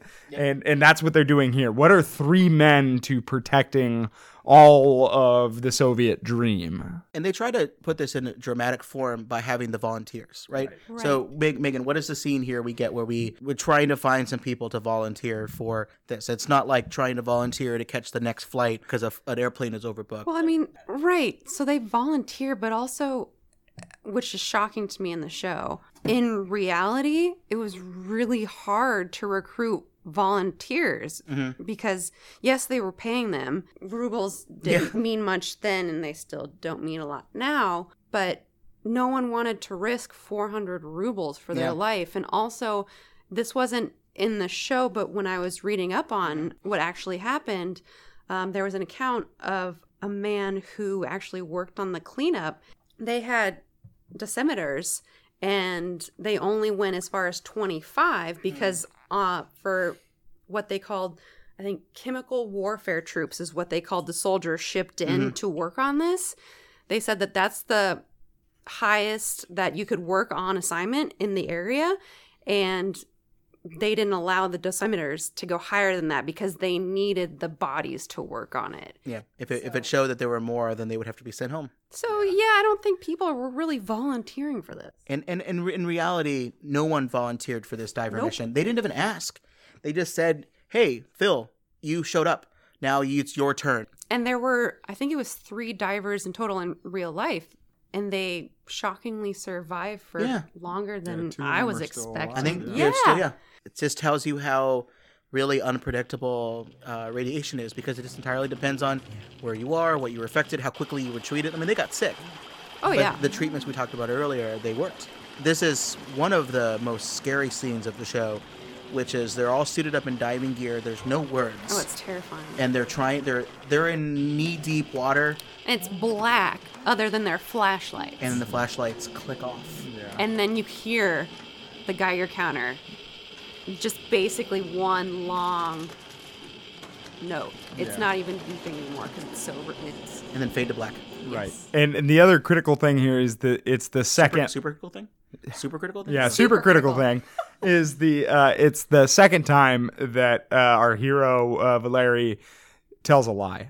Right, he says, well, you'll be given a bonus of 400 rubles, and you'll be fine, And then they say, like, really, like, we're not going to be fine. And he says, basically, like, we don't know what's going to happen to you, but it has to be done. And Boris stands up and he says that thing again, right? It's like, you have to do it because it has to be done, and you're the only ones that can do it. It says, I spit on the men that think this is a good idea. So we moved to episode 3. So we're getting close to, we're in the middle episode here. And this one is called Open Wide O Earth. And we learn what Earth we open up at the end of the episode. The divers worked. They opened up the water valve so that the gates would open and right. Like they could drain. Yeah. Yep. And what do the workers do to celebrate? They're given bottles of vodka to immediately celebrate, and everything looks like it's fine. But we get to a situation where it's not fine. Ludmilla finally makes it to Moscow through, again, a couple of moments of kindness. She's able to bribe I guess maybe this isn't kindness. She maybe it's kindness because she gets a discount. She bribes a nurse with money to find out where her husband is and to be able to get in. She finds her husband, but the husband seems pretty good. They're playing cards, right? Yeah, they're laughing. They're hooked up to IVs, like, not bad. No, they didn't have any boils or anything. Nothing. But the nurse does say, don't touch him. And she asks, are you pregnant? And she says, Ludmilla says no. Right. She kind of just says no immediately. But then later that night, the firefighter husband starts to scream in pain. And we learn from Legasov that radiation, one of the cruel twists of reality, is there's a latency period. Mm-hmm. Your body recovers from the external symptoms while that whole time your cells are dying. Yep. And then it comes back pretty quick. We do learn that people have been evacuated. The exclusion zone is set to be 30 kilometers? When in reality, it probably, according to the scientists, the experts in the room, it should be like 200 kilometers. And Legasov is not happy about this because the decision is being made by a party man. The party. No, of course, he's a party man. Yes. And Boris points this out that says, I am a party man. What does he say in his Russian accent about him being a career party man? Yeah, Jeff. I'm a party man. Oh, sure, we'll take it. I'm not doing it. To be fair, I'm not doing a Russian accent. I'm doing a Stellan Skarsgård accent. All right. Fair enough. Bring some more vodka. That'll get your voice better. Yeah, there you go. So we get some good news. We get the good news that the cesium and iodine levels out of the reactor are dropping. But there's a spike in zirconium. Zirconium, what did we learn from earlier, guys? Zirconium is a heat-resistant alloy that's around the fuel rods. It clads the fuel rods. So if you're getting zirconium, it means they're melting down. It's not good. And this is a super interesting meta commentary that I want to get into very quickly here. So there's this movie out there from 1979, 1976. Stars Jane Fonda, Michael Douglas, Jack Lemmon, called The China Syndrome. And it's about a nuclear power plant in the United States that undergoes a meltdown. The 3 Mile Island, yeah? Yes. So the crisis is that the fuel will melt through the concrete, through the ground, to the Earth's core, or down as far as it possibly can get. Not good. So this movie was out there. It was very popular, and it scared quite a number of people about nuclear power. And of course, it wasn't shown in Russia to the wide audience, because this is news about 3 Mile Island was barely even talked about. Yeah. But some people in Russia had seen the movie, including someone who's not a character in the show, but he is a rival for the head position of the institute that Legasov is at. And his character, but he had the special privilege to see this movie. And while this is happening, he's also on site with Legasov and Boris, and they're talking about whether or not the movie China Syndrome is real or not, and whether or not we need to worry about a meltdown causing the type of things we see in the movie. And this guy, is like, no, this is really serious. We should be worried about this. And Legasov is kind of pointing out, no, I am the expert. I don't trust the portrayal of this thing in this movie. Mm-hmm. This is not something that actually can happen. So kind of the same way, if there was the podcast technology existed back then, of course it did, right? We see Legasov with the tape. Yeah. That tickled me a little bit, but it was also this really interesting discussion of whether or not science and Hollywood portrayal of things are correct and how that guides people's thinking. Gorbachev may have saw China Syndrome that may be guiding people who aren't nuclear experts. So it's the same thing as that when Ronald Reagan sees the day after, Yeah. and he starts to get, his frame of mind Like, oh man, we gotta get rid of these things. shows the power of film, both for good and bad, or at least maybe not good or bad, but just how things are understood and portrayed matter. Well, and also we know this has had an effect on Gorbachev, right? I mean, you mentioned this to me earlier, but he said something like Chernobyl is the number one reason for the downfall of the Soviet Union. Yeah, it's one of the things that's mentioned at the very end of the show. Right. But Gorbachev does not like how the situation is being played out in the news. There's a scene where he's like looking at newspaper headlines. And of course, the newspaper headlines, because of Russia's, general love of secrecy and on these issues in particular, they weren't telling the Western news sources that were based in Moscow, they weren't telling those newspapers what was happening. Right. They knew something had happened. And there was occasionally, I think there was a story that I read that reporter who said that they knew someone who had a grandmother or a connection in Kiev, had heard recently from a family member who was from Chernobyl that 2,000 people were dead. And they had no way to confirm that information. Yeah. But the newspapers ran the story in the headlines, 2,000 dead, city destroyed, nuclear accident will destroy the rest of Europe. Gorbachev knows that even if he doesn't have the full information, he knows 2,000 people are not dead. So he's upset by the news. He, at one point later on, I'll read a quote from him. He is pounding the table. If he had a shoe, he would have hit the table with it, about how the headlines are wrong. Everything's fine. But there's no way to confirm the information. And it wasn't literally until, at one point, someone who we all know in the nuclear field, Hans Blix, who we may know from 2002, 2003, who was leading from the IAEA going into Iraq before the Iraq War, whose job was to see whether or not Iraq actually had reconstituted a nuclear weapons program. And he came back and said that there wasn't. Hans Blix was also a member, he was still the head of the IAEA during this accident, and he eventually went to Moscow and was given permission to fly a helicopter to go to Chernobyl, the reactor, and to see everything. And one of the reasons why they allowed him to go was people, even the Russians, their minds were like racing with the possibilities of what was happening. And a lot of the people didn't trust what the government was telling them. So they needed to be told that things were not as bad as their imaginations were telling them so. And that was one of the things that Hans Blix did. Hans Blix, international expert from Sweden, said that things are not as bad as you think it is. And that was such a powerful thing. And the Russian media and government and party leaders kind of ran with that. Look, the Americans are wrong. The Swedish are correct. Things are not as bad as you think it is. And everything's fine. Well, and also, this just reminded me of something, the fact that before all of this happened, there was this magazine in Russia called Russian Life. Mm-hmm. They made an English version of it. And in the first edition of the English version, or American version of Russian Life, it highlighted Chernobyl for nuclear energy. They're putting it out there that, hey, look at us. We're doing so well. Everything's so great. This is this is very unique. No one else has this type of thing. We're better than all of you. And then all of a sudden this happens and they can't deal with it fast enough. Well, until Chernobyl happened, the accident happened, the only reported major reactor incident was 3 Mile Island. Yep, exactly. Right? Right. And we talked about this a little bit before. Actually, previous to this meltdown, Reactor 1 at Chernobyl had melted down. Like a partial almost meltdown. Immediately. Yeah. Yep. The first one of these they built in Leningrad had a huge problem. Basically had a smaller version of the problem that we'll get into later of what happened here. But all of this news is hitting Gorbachev. The good news is that the fire is out. The bad news is that in about 8 weeks, the concrete barrier foundation will melt away and the core reactor will get into the groundwater that is responsible for 50 million people's water supplies. So what's the plan? Well, we only need what? How much liquid nitrogen?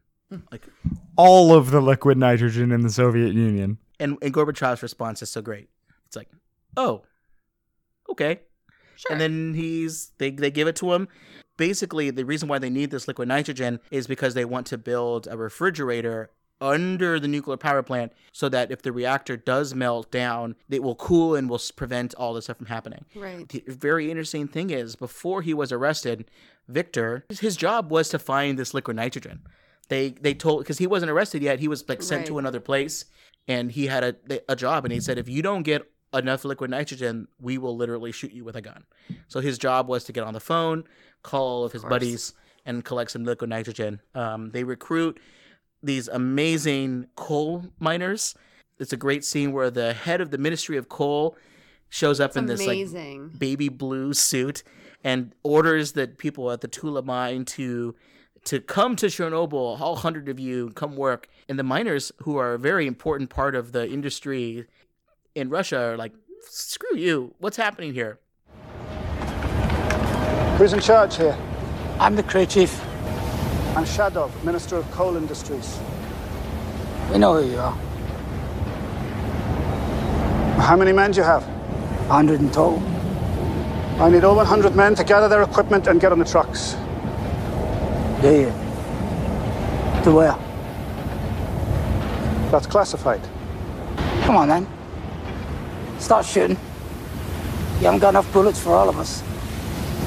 Kill as many as you can. Whoever's left, they'll beat the living piss out of each of you. This is Tula. This is our mine. We don't leave unless we know why. You're going to Chernobyl. Do you know what's happened there? We dig up coal, not bodies. The reactor fuel is going to sink into the ground and poison the water from Kiev to the Black Sea. All of it. Forever, they say. They want you to stop that from happening.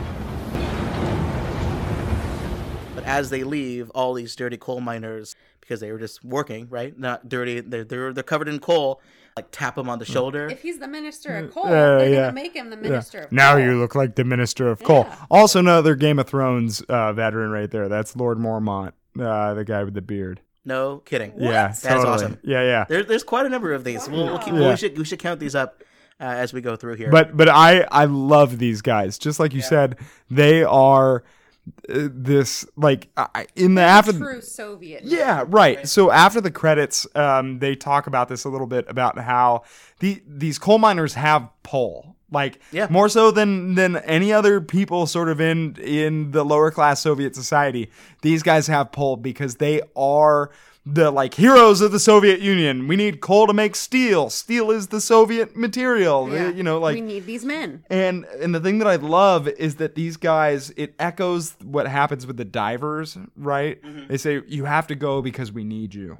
Yeah. Otherwise, all the water is going to be poisoned. Everyone's going to die. And they decide to do it. And even when they ask later on, the foreman asks Boris, he says, "Can you promise me that my men will be looked after?" And he says, "I can't." Yeah. Heroes don't always get their due, right? There is no true glory for valorous conduct. I mean, they do it because it's the right thing, not because they'll get anything out of it. And if you really wanted to be, cynical, it's against their self-interest to save a competing fuel source. Right. They would rather, if they were cynical, they'd be like, nuclear power is awful. I don't want to save you from this because it will, hurt the coal industry. That's not what they do. None of that is involved there. They eventually go in and they dig what they need to do, which is this huge tunnel. They have to dig it all by hand. Yeah. They don't dig it with fans because the fans would spray more dust, radioactive dust. So what do? They get naked. They dig everything together. And the saddest thing about it is one of the saddest thing about this with the miners, even though 1 out of every 4 that went in eventually had a shortened lifespan due to this. They dug it faster than they said they were going to. They built the entire thing, the refrigerator, the liquid nitrogen was fueled into it, but they never turned it on. They never needed to because the reactor fire eventually burned itself out and it cooled itself through different ways. And back to the hospital. Yeah. And I think we'll start moving this a little bit quicker, but I would not want to skip this scene. We have this beautiful scene of Ludmilla and her husband, the firefighter, Vasily, who are in a hospital room, and he no longer can see anything. So he's asking her to describe what she sees in Moscow, and she describes the sights. Tell me what you see outside. Tell me everything. I can see the Red Square. You see St. Basil's? Yeah. I told you I'd show you Moscow, didn't I? Yeah. Have you been to the Red Square? Yeah. And the Kremlin is there. But what is she sees like if you were at a bad hotel and you look and you see Oh a yeah, brick wall. you see like a parking lot and like a broken fence. But she feels bad for him. This is when it starts getting really emotional. It's a moment of grace by a stranger who lets her and him stay together. She holds his hand across the plastic sheeting that's there. She's really not supposed to do that. To her stomach when she is pregnant. So this is one of the things that I'm a little bit uncomfortable with the show's portrayal of radioactivity. Right. Radiation is not contagious. Yeah. And that's kind of the implication here. At least someone could take that away. And I think it's really dangerous because people who suffered, like Hibakusha from Hiroshima and Nagasaki, they were treated like they were mutants that were lepers. They were treated like lepers. Well, the nurse says, he's not your husband anymore. And that kind of, he's not that human. He's a dangerous weapon. Yep. And the same thing with Fukushima, that same kind of situation happens. If you remove the radioactive sources from someone's body, you wash off their skin, you remove the radioactive clothing, most of the problem has been removed. Yep. Of course, there you could say, like, well, if they ingested beta particles or if they had some cesium in them or something, or maybe if a gamma emitting source could be injected through, but it's a very small problem. Yeah. Unless it's a gamma source. Right. If it's a gamma source, you shouldn't let anybody get in near them at all. Plastic sheet's not going to help you. Yeah. Those plastic sheets are meant to, because the person has an immune system that's collapsing, it's to protect them from you. Yep. Not you from them. It's a very powerful scene, but I think it does imply a few things. That's one of the few places where the show, to me, very few, and trust me, as someone who watches these things a lot and complains about everything, Jeff and I are going to do an episode on Godzilla, and I'm going to have some things to say. But this show does not have most of those problems, and overall, it's really perfect. Neither does Godzilla, though, to be perfectly honest. Right. Fair enough. Godzilla is real. I had this theory that the shark from Jaws was actually a Godzilla-type monster because he was swimming around like Bikini Atoll. You listen to that episode of our podcast, and I'll get into it. We try to figure out what's going to happen, and not only what's going to happen to these people, but at the hospital, we try to figure out what had happened. So Ulana is on the case. She is a researcher now, being tasked with trying to find out what happened. Mm-hmm. She goes to talk to Dyatlov. He will not talk to her at all. He won't even given a picture of the reactor core exploded. He denies, yeah. Like, you're really good at Photoshop, right? He doesn't even acknowledge it. But she does talk with the other two plant workers and finds out, a lot of things. One, that he's the chief control reactor engineer at the age of 26. Yep. 2 months on the job. They learned that this mysterious button, you have a podcast about buttons. We talk about red atomic buttons all the time. Yeah. We learned this button, this mysterious button, AZ5, was pushed, and it's a shutdown button. But still, despite this shutdown button being pushed, that's when the explosion happened. Right. That line that Jeff mentioned, I did everything right, gets repeated by the people over and over again. Ulana, screams at Ludmilla for being near this radioactive monster, according to the way the she thinks about it, the husband, and says, look, you have to get away, you're pregnant, and then she gets pulled. People are going to find out. Yeah, a KGB agent has been following her and pulls her away and arrests her. And then we see another scene where the families of those that died at the reactor and the firefighters, we watch them be burying their loved ones in special coffins made and soldered, covered in concrete. Yeah, one of the most haunting scenes I think in the whole show. And they make a really good point of showing the normal people cemetery, and then the one that's further away. And that did happen in real life, which is crazy to think about. So the fire is out, the meltdown has been prevented.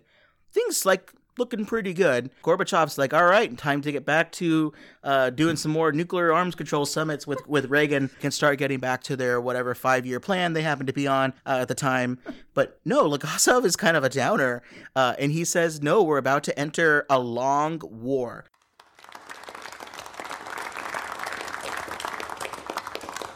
Professor Legasov will now speak about the work that remains. Deputy Chairman Shabina has given you the good news, and it is good. Now I'm afraid a long war must begin. There is an enormous amount of radioactive debris and contamination spread out across a zone of approximately 2,600 square kilometers. This entire region must be completely evacuated. All animals still surviving within the zone must be presumed contaminated and will have to be destroyed. Every rock, every tree, the very ground itself has absorbed a dangerous amount of radionuclides, which will be carried by the wind and the rain if left exposed. So we will have to raise entire forests. We will have to rip up the top layer of earth and bury it under itself. And finally, we will need to construct a containment structure around the power plant itself, which will, of course, still be extremely... There will be deaths. What amount of time? And how many men do you require? We expect this liquidation effort to take 3 years and approximately 750,000 men. How many deaths? Thousands. Perhaps tens of thousands. With 750,000 workers that are going to be needed for this process. And they're not going to volunteer. You're going to have to conscript them. Many of them were conscripted from right off the lines of Afghanistan. Yep. Yeah. And then other ones were civilians. Yep. Right. They conscripted over like 660,000 people. And teenagers, I mean... And these workers... And this is not meant to be like a euphemism. I think this is just the translated term. Yes. Liquidators. Mm-hmm. And what's the term in Russian? Liquidatiri. Oh. We're going to liquidate the problem. Right? Yeah, It's not meant to, liquefy anything, but just, clean it's up not the problem. terminate, like Yeah. a Terminator. It's Except for the pets. Right, but it becomes this... It sounds really ominous. Yeah. And it almost ironically takes on that character. Like we're going to liquidate this problem, and then these guys become the liquidators. Yeah. Yep. Liquidators sounds like a really bad show on HGTV. I'd probably watch it. And then we get a few more scenes before this episode ends. There's a conversation between Legasov and a character I really like. Not a real person, but he's meant to represent the KGB. He's like the KGB, I think, deputy chairman. And Legasov wants Ulana released, and he releases them because as long as she doesn't talk, it's not a problem, because they also want information. You know, one of the things that the show kind of hides a little bit, but it's for dramatic effect, is almost immediately there was a huge investigation with hundreds of scientists that were talking to people, interviewing people. The Russian party leadership wanted the answers. They just didn't want anybody to know the answers, but they wanted the answers themselves. So Ulana gets released. The KGB has a guy has this really creative line that Craig Mazin wrote, where he says the KGB is a circle of accountability. I have someone watching me. They have someone watching them. Everything is just fine. Ronald Reagan thinks he invented the term trust but verify, but that's our thing. Yeah, it's a Russian thing. And where do we hear the term trust but verify in our field? Arms control treaties. Yeah, but Iran most recently, right? Yeah, it's brought up again. Yeah. I wrote my grad school thesis on if you can negotiate arms control agreements that don't necessarily have verification. Did you learn how to say it in Russian? That never came up. Okay. Never came up. I'm not sure I didn't. But so then there's this really great scene with Ulana and Legasov in a prison cell before she's released. And of course, this is a real KGB prison cell that they filmed in Lithuania. That's pretty cool. They're compelled to solve the problem. They know that it's in their safety to stop asking these questions, but they need to go after the truth. And Ulana has this line that she says to Legasov, like, look, they both said, and I believe them, that they pushed the shutdown button, but the problem still happened. And you see a quick little glint in Legasov's eyes. He seems to recall something. He seems to recall something he may know about. Yeah. Oh no. But he doesn't say hey, I know this would happen. But he says, pursue the truth. He trusts her and tasks her with finding the information. These characters are kind of like the morality police, for lack of better words in my mind right now, for the show. Yeah. And it's, I think the co-host of the podcast, John Siegel, says at one point, this is where you make your thematic statement for the show. This is where you're trying to say something about the pursuit of truth and things along those lines. Well, they succeeded. The next pursuit we see in episode 4 is the pursuit of the happiness of all mankind, which is the name of the next episode. Yeah. This scene starts with another character from Game of Thrones, Pip, one of the Night's Watch people. He is the guy. I thought I recognized him. He is a Russian soldier who is a relatively younger gentleman, and he is trying to get this older lady to leave her farm, and she's actively milking a cow. And he says, you have to leave. Yeah, it's really their bad. duty. But what does she say? She's like, I've been here through the revolution. I've been here through the Holodomor, which is like the cold, basically the famine that happened under Stalin. And my family has never left, and I made it through that. And then my brother died, and my father died, and I'm still here. I'm not leaving. And that's, I mean, she just keeps milking the cow. kudos to her, because she said that she was 80 something. So, she was thinking, I'm going to die here. It's Right. fine. And how does he get her to leave? Well, he pulls out the gun and he cocks it and he's ready to shoot. He pulls the trigger and shoots the cow. Yep. And she just sits there.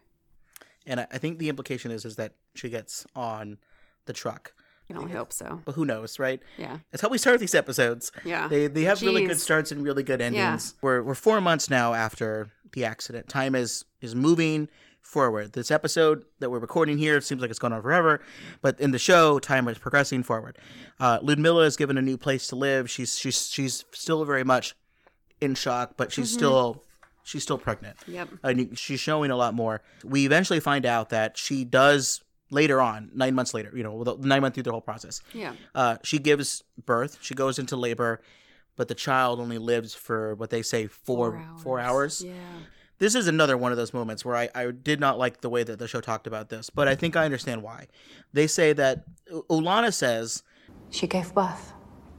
A girl. The baby lived for 4 hours. They said the radiation would have killed the mother, but the baby absorbed it instead. Her baby. We live in a country where children have to die to save their mothers. according to a book that I think you're going to recommend at the end of the show, so I'm not going to get into it too much, but it's an amazing book from everything I've been counted, Voices of Chernobyl, right? Yeah, Chernobyl, or Chernobyl Prayer. This account is from Ludmilla. So Yeah. I just want people to listen to this to know that that is not, in fact, in reality, probably what happened. Right. Do I want to tell this woman that this is what happened? No, I have no interest in telling her that the baby didn't actually absorb radiation and that's why the woman is alive today. I don't have no interest in doing that. Certainly the child probably died because radioactive particles went through the mother's bloodstream, and I think they said that the child was all kinds of different things. Yep. I just don't understand the science of The baby absorbing it all. and that's why she's surviving. The radioactive sources in the child would still be damaging her. Yep. And it's one of those things, because of the fact that it is the story that she tells, it's a powerful story. Right. Yeah. I just wish the show was a little bit clearer that this wasn't a magic radiation absorbing baby. This was something that really That's happened. what and we're here for. And that's what her story exactly. And that's what the story that she has. Yeah. And if that's the narrative that's important to her and that's the way that she thinks about these things, you have to you respect that, as long as you don't make decisions based off of that about how radiation works with the body. Right. So in this long war that we see scenes with the workers looking for radioactive materials, and it's a very powerful scene. They find like a radioactive bicycle. The bike, yeah. You see them tilling soil. I did love that scene. That was really powerful because that was part of the trailer where you see the trucks driving through the city, spraying down the radioactivity, basically. It's very powerful stuff. There's lots of stuff that we can get into. We can get into the whole scenes where Legasov, Boris, and General Tarakanov,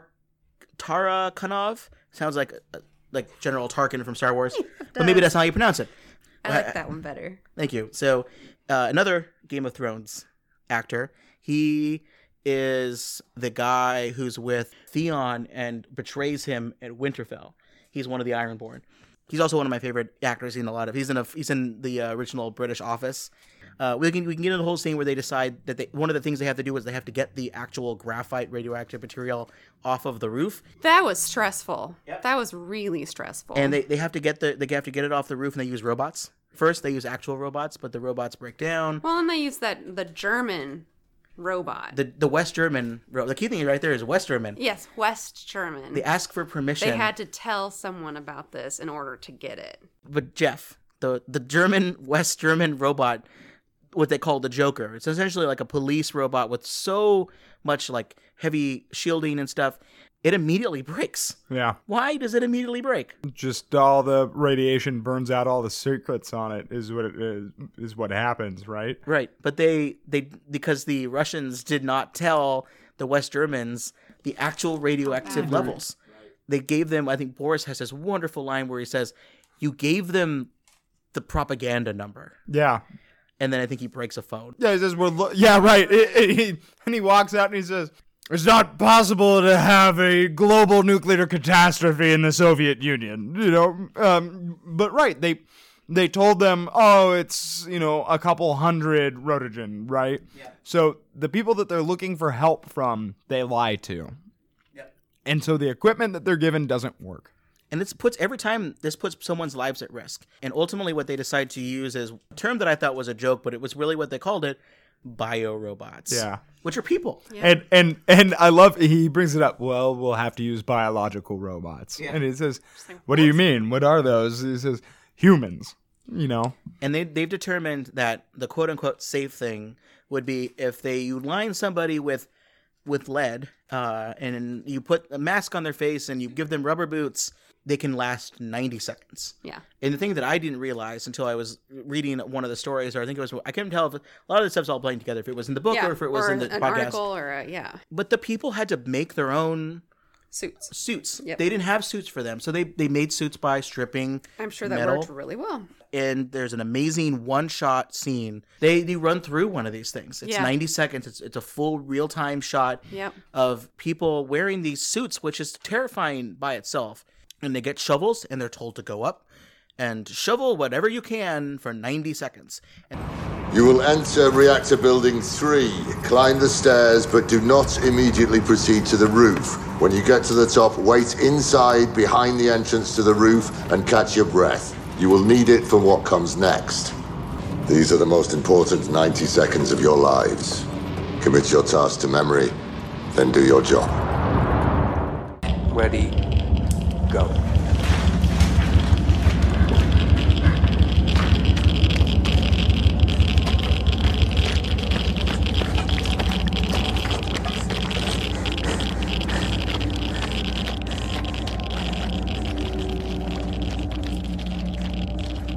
What's the guy? I think he gets like 2 small pieces. And they're not light by any means. No, and then he gets like 2 people have to lift one of them. Yep. And then the bell rings, they try to get back, and his foot gets stuck. And one guy gets stuck. And they don't say what happens to him, but I think Comrade Soldier doesn't make it. He doesn't make it. And it's also, keep in mind that they are put on the roof of Masha, which is the most deadly of them all. So the 3 roofs, we got some 3 names here. We have Katya, Nina, and Masha. And, I mean, this is not in the show, but I like that they were named after the military commander's nieces. Yeah, in the show they describe the names to the commander, but in real life, like, the commander had been there the whole time. Right. But anyways, it's a great scene. It's a good way of describing it. One thing that I think is just so amazing to think about, these people were conscripted thousands of miles away, put on a bus or a train, brought there, suited up, given these orders, put through the ringer for 90 seconds of threatening conditions, given some money, and sent home. Yep. Because that is all they can do. Yep. We do have one scene, and this is going to be really difficult to get through. I think it's worth talking about because it does. This is the scene that I cried in, I will admit.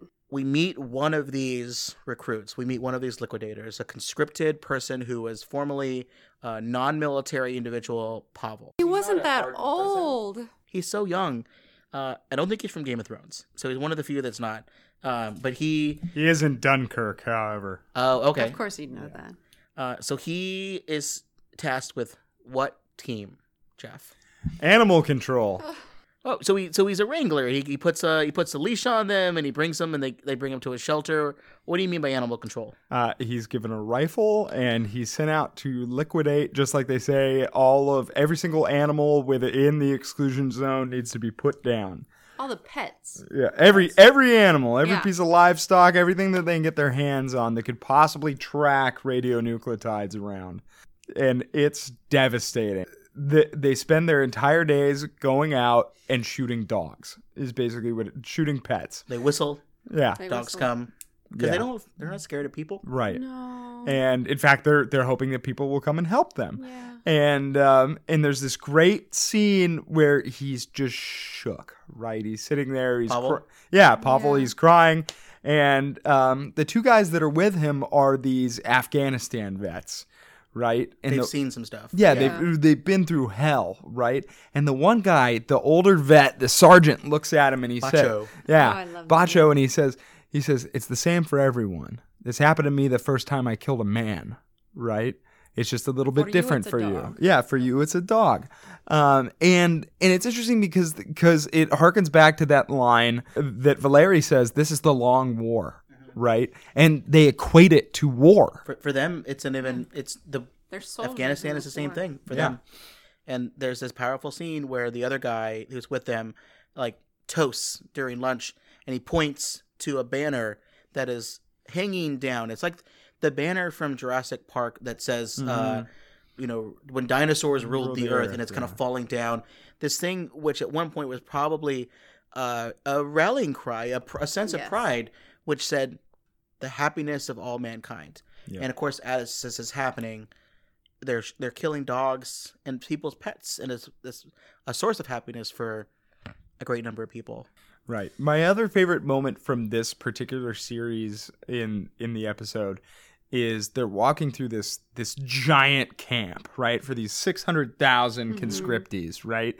And the Afghanistan vet, Bacho, walks up to this one guy and says, you see this kid? He's with me. You don't mess with him, you know? And then he says, give me that egg basket, right? And he says, no, what the hell? And he says, give it to me. And it's this giant piece of lead that's been hammered into a girdle to protect them from radiation to their testicles, right?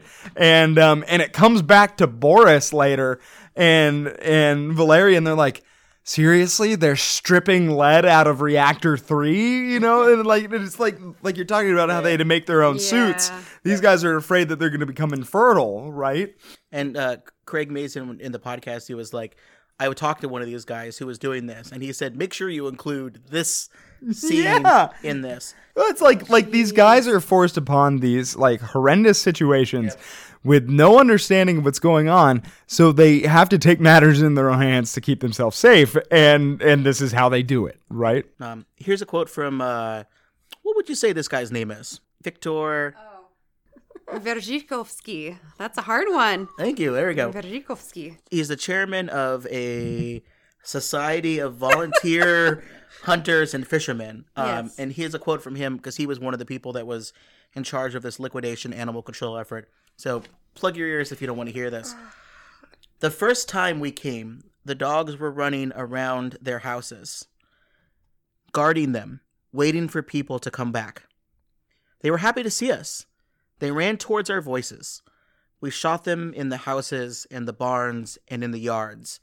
We dragged them out onto the street and load them into the dump truck. It wasn't very nice. They couldn't understand it. Why were we hurting them? Why were we killing them? They were easy to kill. They were household pets. They did not fear guns or people. Now we drink. It's very sad. I think the way the book just Midnight in Chernobyl describes it is the major concern people had was dogs being rabid and having diseases because no one was taking care of them, but also their fur is lined with radioactive dust particles, and there's no way that they'd be able to deal with them. Now, of course, if you wanted to call this a positive thing, many dogs did not get killed in the course of this operation. Many of them escaped. Many of them still live today, and you can donate. There are societies out there, animal societies, that you can donate money and you can help provide homes for like the descendants of the dogs that were around there, because there's still quite a number of dogs in the exclusion zone. Many of them made it out. A lot of the people who were at these camps that Jeff mentioned fed the dogs throughout the course of this thing, because either they weren't told that was a thing that you couldn't do, or you know what, they didn't care. They weren't going to, not all of them were as hardened or interested in shooting dogs as their mission entailed it. Right. And wherever humans, and especially wherever soldiers go, they find a way to bring dogs along with them. You hear so many of those stories. You even hear stories about dogs and cats from Syria, from a lot of the places in Syria. I have a lot of friends that are in Afghanistan, and they bring a dog back. Yeah. Mm-hmm. Yeah.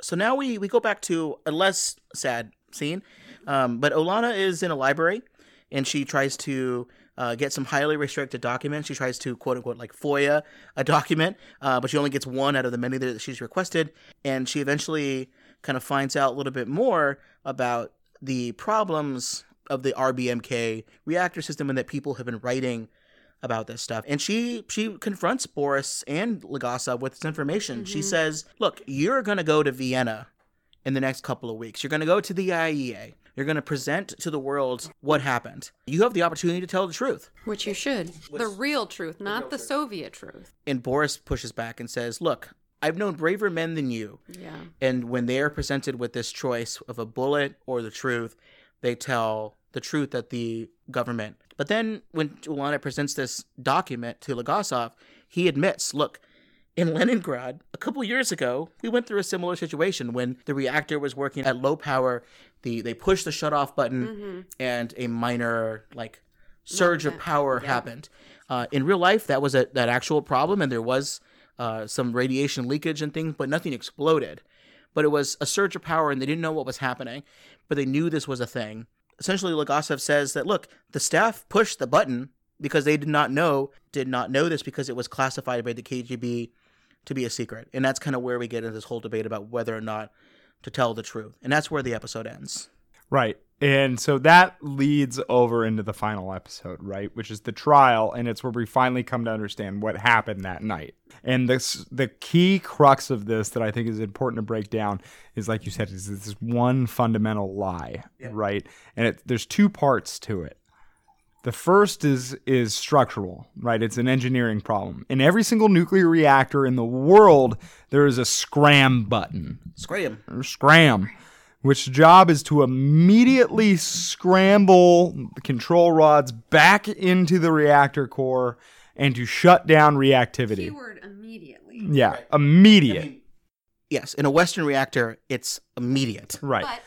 But in the Soviet reactor, as part of this conservation of energy, principle of design, economics of design, they didn't want to, for a multiple set of reasons. They didn't want to mess up the power grid. Right. Immediately going from power to no power. Right. And it's also part of this positive void problem that they had, where that if all of a sudden you shut off reactivity, or if the power goes down, which is what they were testing on the night of the explosion, they didn't want to run out of water, and then everything would go wrong. So there was actually a delay built into the Soviet scram button of 16 seconds, 18 seconds. It was 18 to 21 seconds. Right. Was what it was programmed to do automatically. Right. You push that button, it doesn't go whoop and then done. Right. It is like a control. It doesn't fall by gravity. Yeah. Yeah. Which...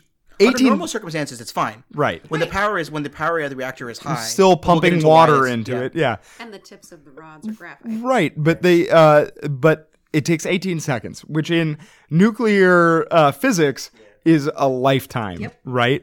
The second problem is that it was another lie. Right.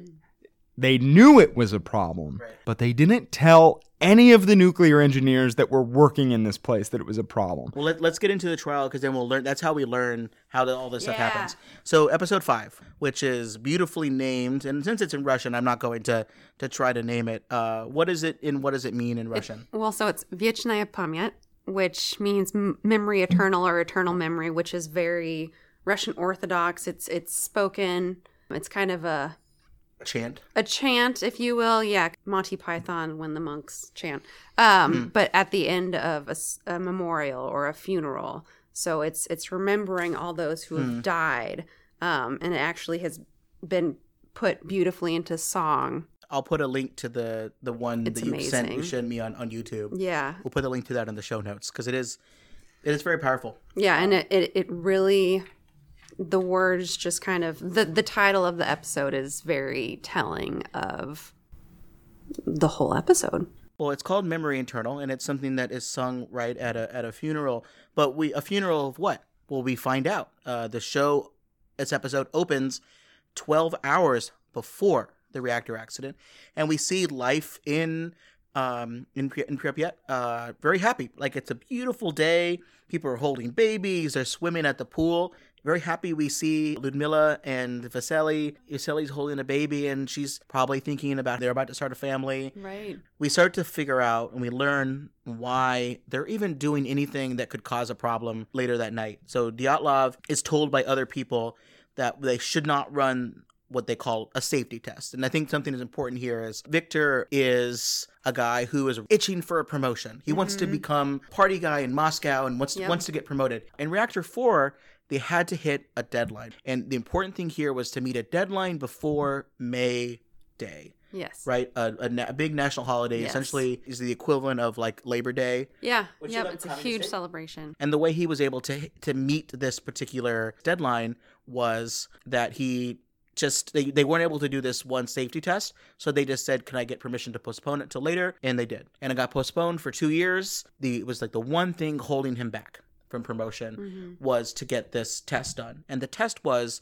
in the event of power loss from outside the plant, power that runs the water cooling tanks and everything, if everything gets shut down, will there be a meltdown? They thought, no, we have backup generators that take X amount of time to turn on.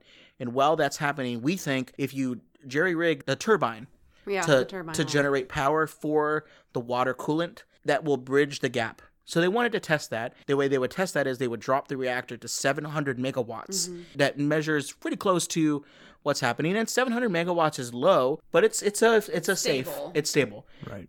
So that was the test, and they wanted to do the test earlier in the day with the day shift. The A team. Basically. Yeah, they don't put A teams on for overnight shift. Because it was also, this day was right before a quota for industry people to meet their deadlines. What do? They said, don't run this test, which would shut the power down lower until after 9 p.m. Yeah. Which meant that they couldn't start the test until 1:30, right, or so in the morning. Yep. What does Dyatlov say? Look, we'll run this test. We can do it. We just do it later in the evening. Dyatlov is pissed because he doesn't want to work that late. Right. He doesn't want to work overnight. Right. No one's happy about this, but Fomin, he wants a promotion. He's like the deputy plant director, basically. He'll get Victor's job if Victor gets promoted, and Dyatlov, who wants to get out of a reactor, he'll get Fomin's job. Yeah. So it's this like musical chairs game, and that's kind of why we are faced with this situation. And the other thing that the show doesn't mention is if they don't do the test that night, they have to wait another year because they scheduled this test for when the reactor was going to be shut down anyways for maintenance, which happens once a year when they refuel everything. Right. And I think there's two really important things here that you touched on. First is that they're going to run the reactor at low power. And as we find out, for a whole bunch of really complex reasons, RBMKs are at their most unstable when running at low power. And there's this great quote in Midnight in Chernobyl when they said that during these sorts of situations, the plant technicians are running more by gut instinct than what instruments are telling them, right? And that's exactly what you want to be doing. Right. Yeah. Right. The second thing that you said that is incredibly important is that all these guys don't even know that this test is coming. Yeah. Right. The night shift doesn't know. Right. Right. This is one of the things that I think is interesting is it's not a research reactor, but it's almost like a teaching reactor, right? Yeah. So there's all these like Toptonov is like 25, 26 years old, right? 2 months on the job. This is he's supposed to be there to learn from Akimov and just sort of get a feel for it. Now you have a guy with 2 months experience who has to run the reactor by experience and feel and not what the instruments are telling him.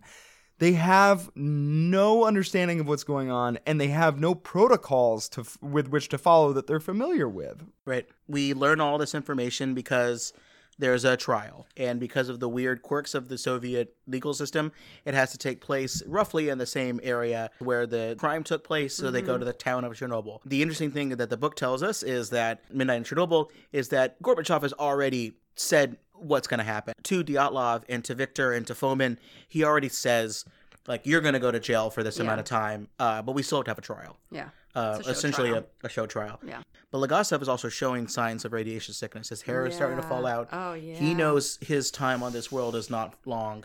And Ilana tries to tell him, look, if we had to get one thing out of this, it's to get these reactors fixed. Look, we're not going to take down the state. They're not even interested in that. But they want the reactors to be fixed because there are a number still today operating reactors of the RBMK model. So they want this stuff to get done. And they're like, Ulana says the only way you're going to get this done is if you tell the truth in front of the scientific community that it's going to be at the trial. What does she call them? Like the real jurors. Yeah. Ossoff doesn't think that this is going to work. Why would I risk my life for something that's probably not going to cause any sort of solution for the reactors? And Ulana says, look, the real heroes of Chernobyl have already given their lives. Can you step up to the plate and give yours too? We're in the city of Chernobyl. It's July now of 1987, and it's trial day. We see this quick shot of lines and lines of trucks and construction equipment that's just been abandoned. You can still see videos of those things that are still there, including Joker, the West German police bulldozer, is still there. Their stuff is still pretty radioactive. And the trial gets underway by another Game of Thrones person, the actor that plays Roose Bolton, the warden of the prosecution. The Central Committee of the Communist Party of the Soviet Union and the Presidium of the Supreme Soviet of the USSR has determined that justice be carried out on behalf of the people in accordance with the general goal of our party, as determined by its 20th, 21st, and 22nd Congresses. The path of Leninist principles shall be consistently and undeviatingly followed, as it expresses the vital interests of the Soviet people, its hopes and aspirations as we guide the life of the party and state. This session of court is now open. Indictments: Viktor Brukhanov, Anatoly Dyatlov, Nikolai Fomin are accused of violating Article 220, Section 2 of the Criminal Code of the Soviet Union, resulting in a nuclear disaster on April 26, 1986. And he's really the guy in charge. Weirdly enough, he outranks the judge. And we get a couple different types of testimony. Jeff, why don't you tell us what Boris testifies? Right. So Boris testifies as to the managerial failure, right? He says that these are men that were looking for promotion and were willing to put people at risk to do it.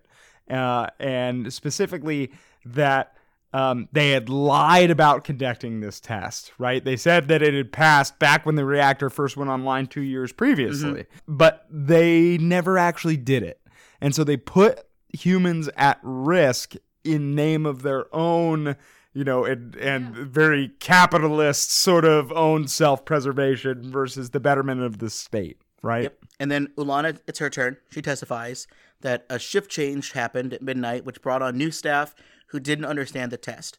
And this is where I think the show shines in its final episode. We get flashbacks. We get flashbacks to the room, the reactor room, as this stuff is happening. And we get scenes of Dyatlov essentially bullying, yelling. Yeah. They're reading the instructions, and they're like, wait, some of these things are crossed out. Does that mean that we follow them or we don't follow them? And then they're told to follow them. Yeah. Dyatlov is like, he's got a movie to see. He's got theater tickets or something. And he just needs to rush. He says, what I say is the expert opinion. You listen to what I, tell you to. Which is based on his culture of working previously in military facilities. Right. He worked potentially with military discipline and did not like it so much when people questioned him. Right. They're not even given the opportunity to read the instructions. Tuparov makes a mistake. He needs to drop the power. And he is like, okay, I'm going to take the reactor boron control rods. They are currently set. He moves it from manual control, what they call local manual, I think, to global automatic. Right. He forgot to program what it should go to.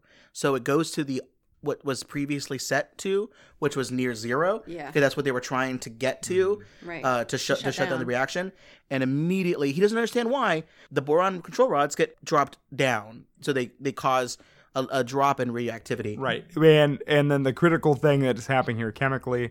That it goes subcritical. Right. I can make those jokes supercritical, and then subcritical. Now I'm done. I can't make any more. But it starts to build up xenon gas in the reactor, which is another nuclear moderator, right? It kills neutrons. Right. It kills neutrons, and they say it's poisoning the reactor. And the reactor gets stalled, and they don't know why. And the longer it becomes stalled, and again, this junior person who's the junior person in reality, but called the senior control engineer, he doesn't make a quick enough action. If you were operating this safely, you would shut the reactor down. Yeah. But they still want to run the test. Right. And they take a long time to very carefully bring the power back up. And I think they bring it back up to 200 megawatts. Yeah. The test says that it is only going to produce good data at 700. But Dyatlov says, screw it. I'm going to do this. The key thing is that the way that they bring the power back up is more than they should. They pull the boron control rods. Right. Yeah. They pull 211 out of 217 control rods out. That is super unsafe. Yeah, it's incredibly unsafe. And just like we've said previously, these reactors are so large that you don't actually know what's going on inside them. So now they've taken all of the safeties off, right? There's nothing to prevent this thing from going super critical. So there's still water in the reactor, which is moderating things. There's still the graphite, but it's causing the reactor but it's not moving because there's not enough reactivity And at happening. the same time, they've shut off the outside power, which is going to potentially stop the flow of water into the reactor. And so it's this chain reaction, and it's terrifying. And then our hero testifies, Legasov. And you really like this scene. I love this. Yeah, so he's in front of, the party and his colleagues testifying, and he has these tablets that are basically showing what's happening inside of the reactor. And this is where we previously talked about the positive void coefficient. When all of this is happening, eventually all of the water dissipates, and then all of the xenon dissipates, and so he takes off that whole side of tablet, which I think is blue, which is a nicer color, and all the red is left, so all the dangerous stuff, and that's the negative void coefficient, and so red is, I think, means that when those get put into it, that reactivity increases. And then blue is decreases. Yes, I think so. Yeah. Because water and those types of materials are the ones that balance out the reactivity. Basically flips like the negative void coefficient, and it's still just as dangerous. This is the invisible dance that powers entire cities without smoke or flame. And it is beautiful when things are normal.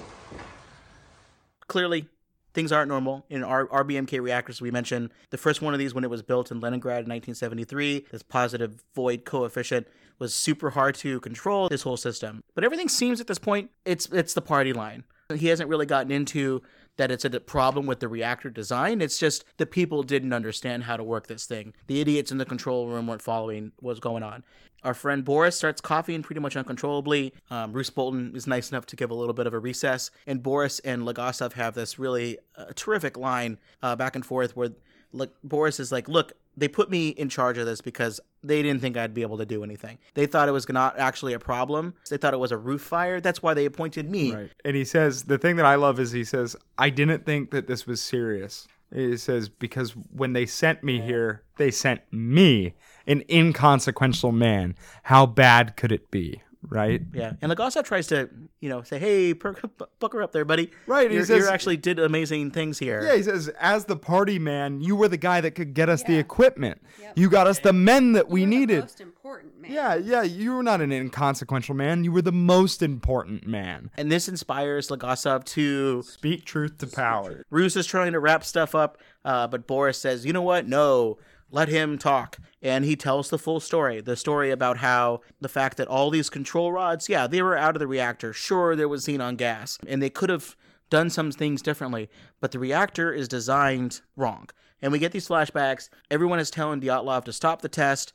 We get the situation basically where the water has all burned off because of the heat from the reactor is happening. The water is essentially steam, or at least there are bubbles that are happening there, which means that where those bubbles are at, the water is not moderating the neutrons, and those neutrons are firing faster because there's no longer the boron control rods to stop this thing. There's a power surge that happens, and there's like almost an explosion, right? So what happens, they push the AZ5 shutdown button. At 1:23:40, Akimov engages AZ5. The fully withdrawn control rods begin moving back into the reactor. These rods are made of boron, which reduces reactivity, but not the tips. The tips are made of graphite, which accelerates reactivity. Why? For the same reason, we are the only nation that builds water-cooled, graphite-moderated reactors with a positive void coefficient. It's cheaper. the boron rods had graphite tips at the end of them. And the reason is because we talked about this. When the reactor rods are pulled, the boron rods are pulled all the way up into the reactor. If there was just boron tips at the end of them, any neutron that would hit them would be lost.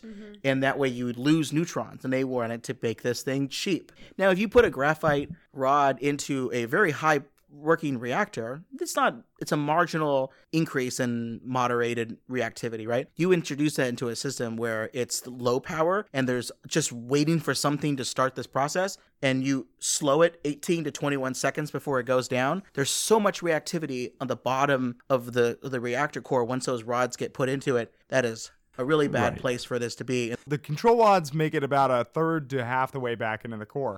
So there are catalyzing graphite tips in the most reactive part of the core that get stuck there and then immediately cause this chain reaction of breached moderating tubes and causes a chain steam explosion, right? Legasov, what he testifies is what he shouldn't be saying, that the USSR leadership and the scientific community, not the engineers, but some people in the scientific community knew that this would happen. If you operate the reactor to the point of like the brink, really low power, this could happen. Reactor 4, designed to operate at 3,200 megawatts, went beyond 33,000. The pressure inside the core can no longer be held back. At long last, we have arrived. 1:23:45, explosion. No one in the room that night knew the shutdown button could act as a detonator because it was kept from them. We were following orders from the KGB, from the Central Committee, and right now there are 16 reactors in the Soviet Union with the same fatal flaw. Professor Legasov, if you mean to suggest the Soviet state is somehow responsible for what happened, then I must warn you, you are treading on dangerous ground.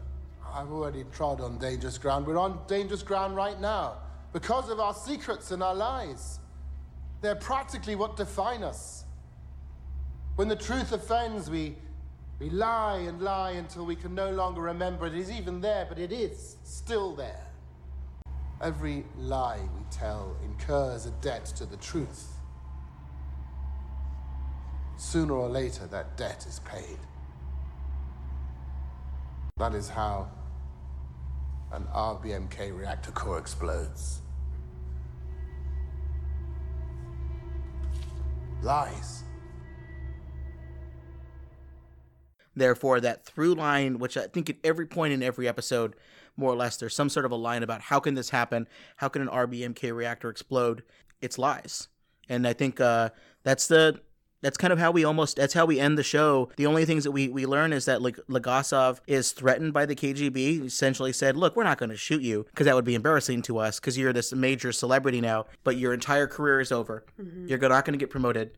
No one's going to know that you did any of these things. And you are a dying man that forgot his head.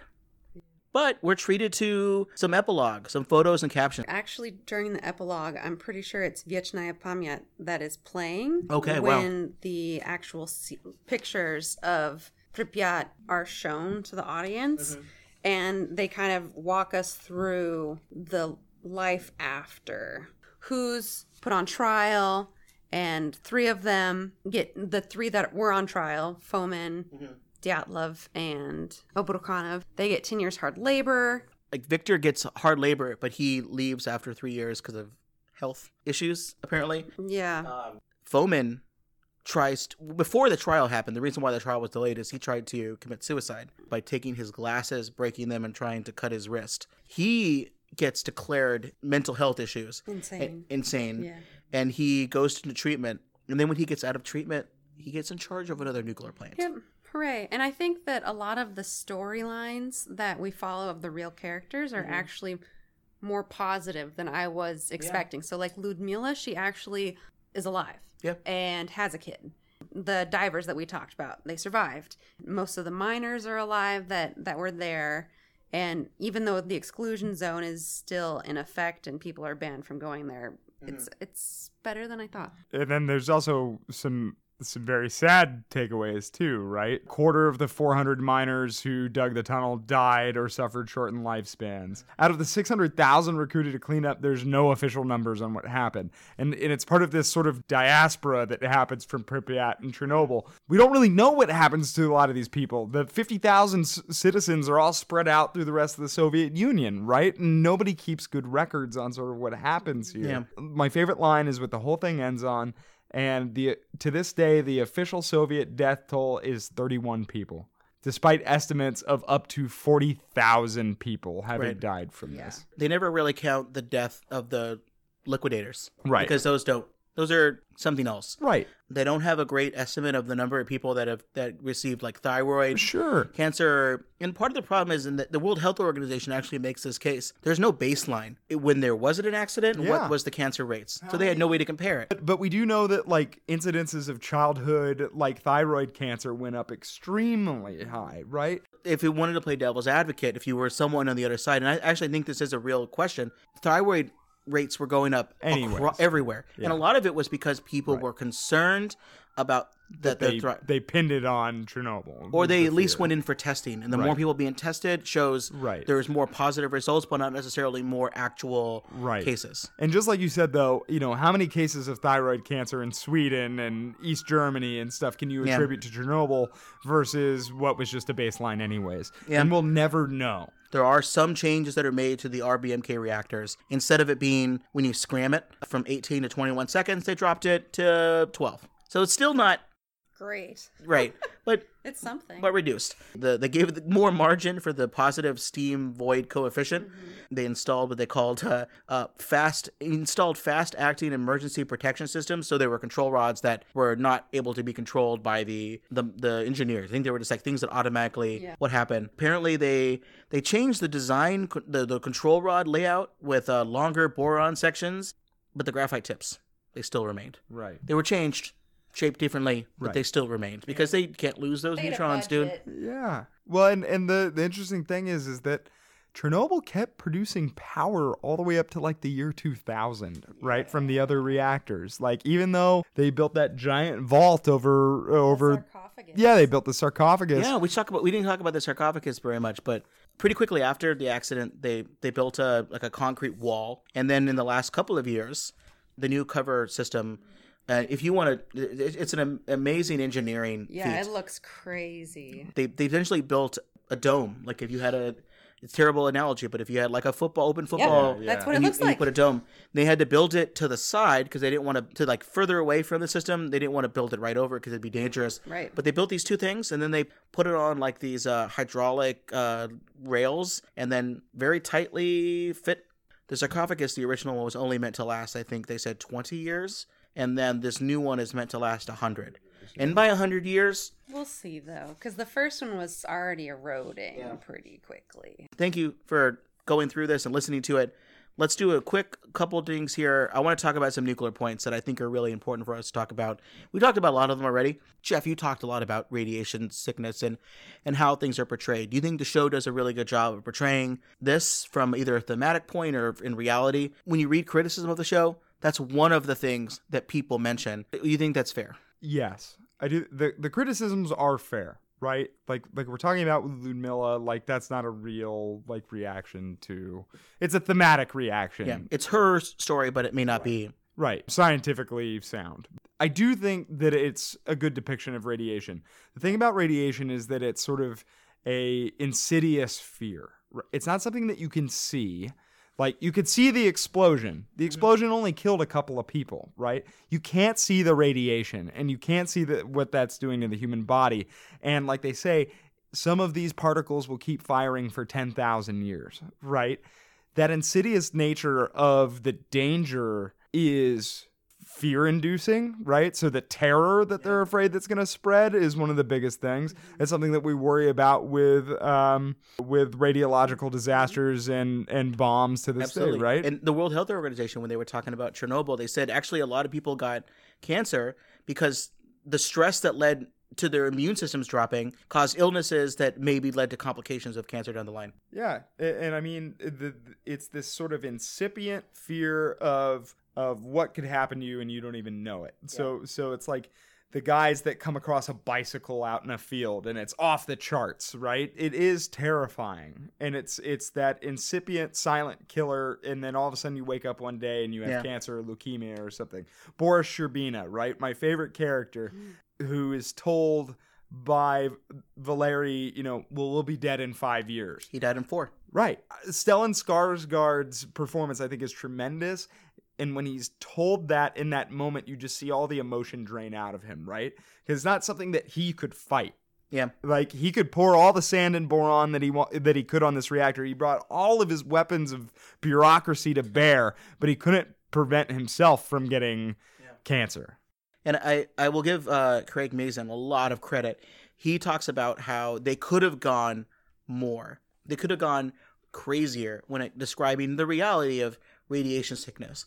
But they made a decision at a certain point to stop. Right. They didn't film some scenes that could have of people's faces disappearing, essentially. They want you to feel what the characters are feeling. And they do that by showing only, say, half of a scene. You see someone's reaction, but you don't necessarily see the thing. Of course, I think the contagious radiation or the baby absorbing scenes are not accurate, but like also in terms of the number of things that I've seen, this is like my 50th episode or something of the show. This is one of the best portrayals, and it does it in a way that's very powerful. Megan, do you have any thoughts on kind of that side of everything? I mean, everything that you guys have said, but also they did walk that fine line really, really well, because when they did show the radiation sickness, it was jarring. Mm-hmm. It was disgusting, but they did it in a way that we felt for the characters, and we didn't picture ourselves in that situation. But also, this podcast, what do? We talk about nuclear weapons. This show doesn't show any nuclear weapons. It doesn't even show a nuclear explosion. But the history of Chernobyl, the accident, and everything involved in the response effort and what this meant for Russia, I think is super connected in a lot of different ways to this. The connections are sometimes very direct and I would say a little bit shallow. The characters mention things like Chernobyl reactor number 4 is now a nuclear bomb. Legasov says at one point. He says it'll go off hour after hour until the entire continent is dead. Now, that's certainly an exaggeration, but I think the comparison goes deeper than that. People who follow Russia know that the USSR, they loved 3 things, more or less. They loved keeping state secrets, they loved preparing for war, and they loved their country. In practice, this meant that highly sensitive state industries were highly secretive. And much of the economy was designed to be dual use, meaning it was designed for both civilian, economic, peaceful purposes, but in a time of inevitable war that they expected, these were also able to be mobilized in a time of war. And RBMK reactors were designed to allow plutonium removal. You make plutonium, which you use in a hydrogen bomb. And how do you make plutonium? You burn uranium in a reactor, and it turns into a couple different elements, but then eventually turns into plutonium-239, which you can use for a nuclear weapon. These original RBMK reactors were designed to create that plutonium. You could pull the plutonium fuel out and use it for military purposes and then replace it with some new, fresh uranium fuel. So all of these whole systems had kind of connections to the plutonium production designs, and they won over the more relatively safer reactor designs. Even though there were clearly incidences with the RBMK, admitting that there was a problem with the RBMK was like you were admitting a problem with your nuclear arsenal itself. So they didn't want to do any of those things. However, the love of country, the bitter homeland, which I think is a line, they reference a poem in one of the parts of the episode, which is about, I think it's about World War II, is reflected in the national pride that, Megan, you put this in your notes, but I'm just literally copying from you here, is that the national pride, you can feel this, miles away from home, through the screen, and in the brave actions of the people involved. So all of those things, I think, combined together and lead to me, my other comparison with this is the central premise of the show, and this is something that Jeff was stressing a lot in our notes. When you operate a system where essentially it's a factless society, a fact-free world, we have to then put our faith in a system where they're constantly being lied to. There are examples of accidents and we're just told it's not a problem. Just don't worry about it. The experts understand what they're talking about. And eventually, though, as we learn in the show and in life, when you create these debts to the truth that Legasov talks about, they eventually be paid. If you want to get into Game of Thrones, all debts to the truth must be paid, and that's what the Lannisters do. But I think this concept doesn't just apply to Chernobyl.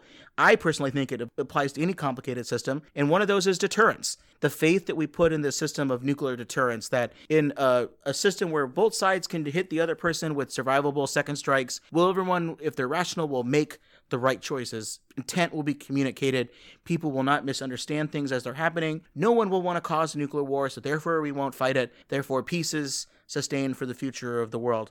Jeff, you talk about this stuff in your writing all the time. The number of accidents that have happened, whether it's a broken arrow, a lost weapon, an almost explosion. I'm looking over here at this desk and I see command and control.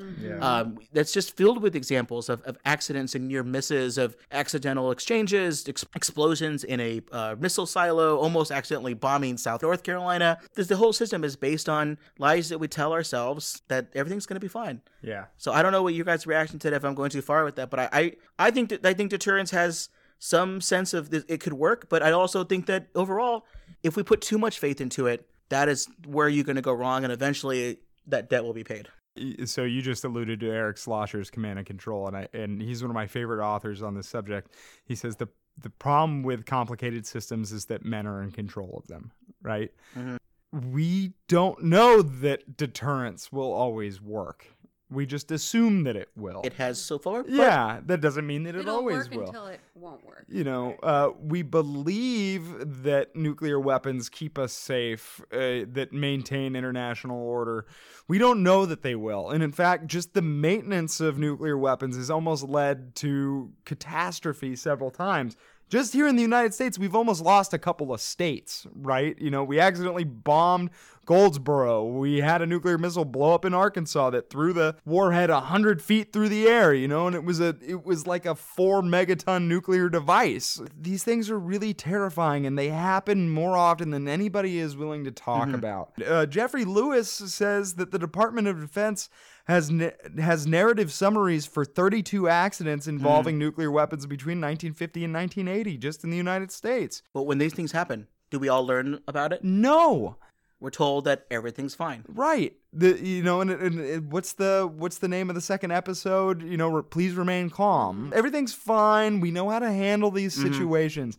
This informationless society. We're not given the opportunity to learn from our mistakes when we don't know that we've made mistakes in the first place. And I think one of the things that's important to note is that these kinds of accidents, they don't only happen in Russian systems. There's a good example of this happening in the United Kingdom, in the Windscale. The first nuclear reactor, basically. It had a tremendous problem where a great amount of radiation was leaked and vented out into the air. It was either vented or explode. So they vented it, and then they covered it up. Yeah. So this stuff happens in a lot of different places, and it's not meant to simply say that this is something that's only going to happen in a Soviet system, in a closed society. But the more you tell those lies, the greater that debt, the system itself no longer becomes recognizable, and we only become about, we're going to keep people safe, but at what cost? Because eventually the cost will happen, and then do the people that caused the problem get in trouble? No. But it's not the only impact and connection to nuclear weapons. I think one of the key things here that is really described very well in a book by Richard Rhodes, a great book called Arsenals of Folly. I think it's the third in his quadrilogy of nuclear books. First two are about the fission bomb and the hydrogen bomb. He describes about how Gorbachev was shook to his core by Chernobyl, and it really influenced how he saw the danger of nuclear weapons. So let me just quote from this really quickly. The Soviet deputy foreign minister commented later that Chernobyl was something like 1/3 of the smallest nuclear explosive. And if it caused such great damage to almost half of Europe, what would happen if we used all of those arsenals that we have now in our hands? Gorbachev told a Politburo meeting in July of 1983 that, quote, global nuclear war can no longer be the continuation of rational politics, as it would bring about the end of all life and therefore of all politics. And this is where Richard Rhodes puts his kind of thought into this. Probably Gorbachev was thinking about Chernobyl when he said, what happened in this country is that a rigid system was created and then life was herded into it. And Gorbachev also later, according to George Shultz, a former Secretary of State under Reagan, Gorbachev was very concerned about what happened if nuclear power plants were targeted, not in a nuclear war necessarily, but in a conventional war.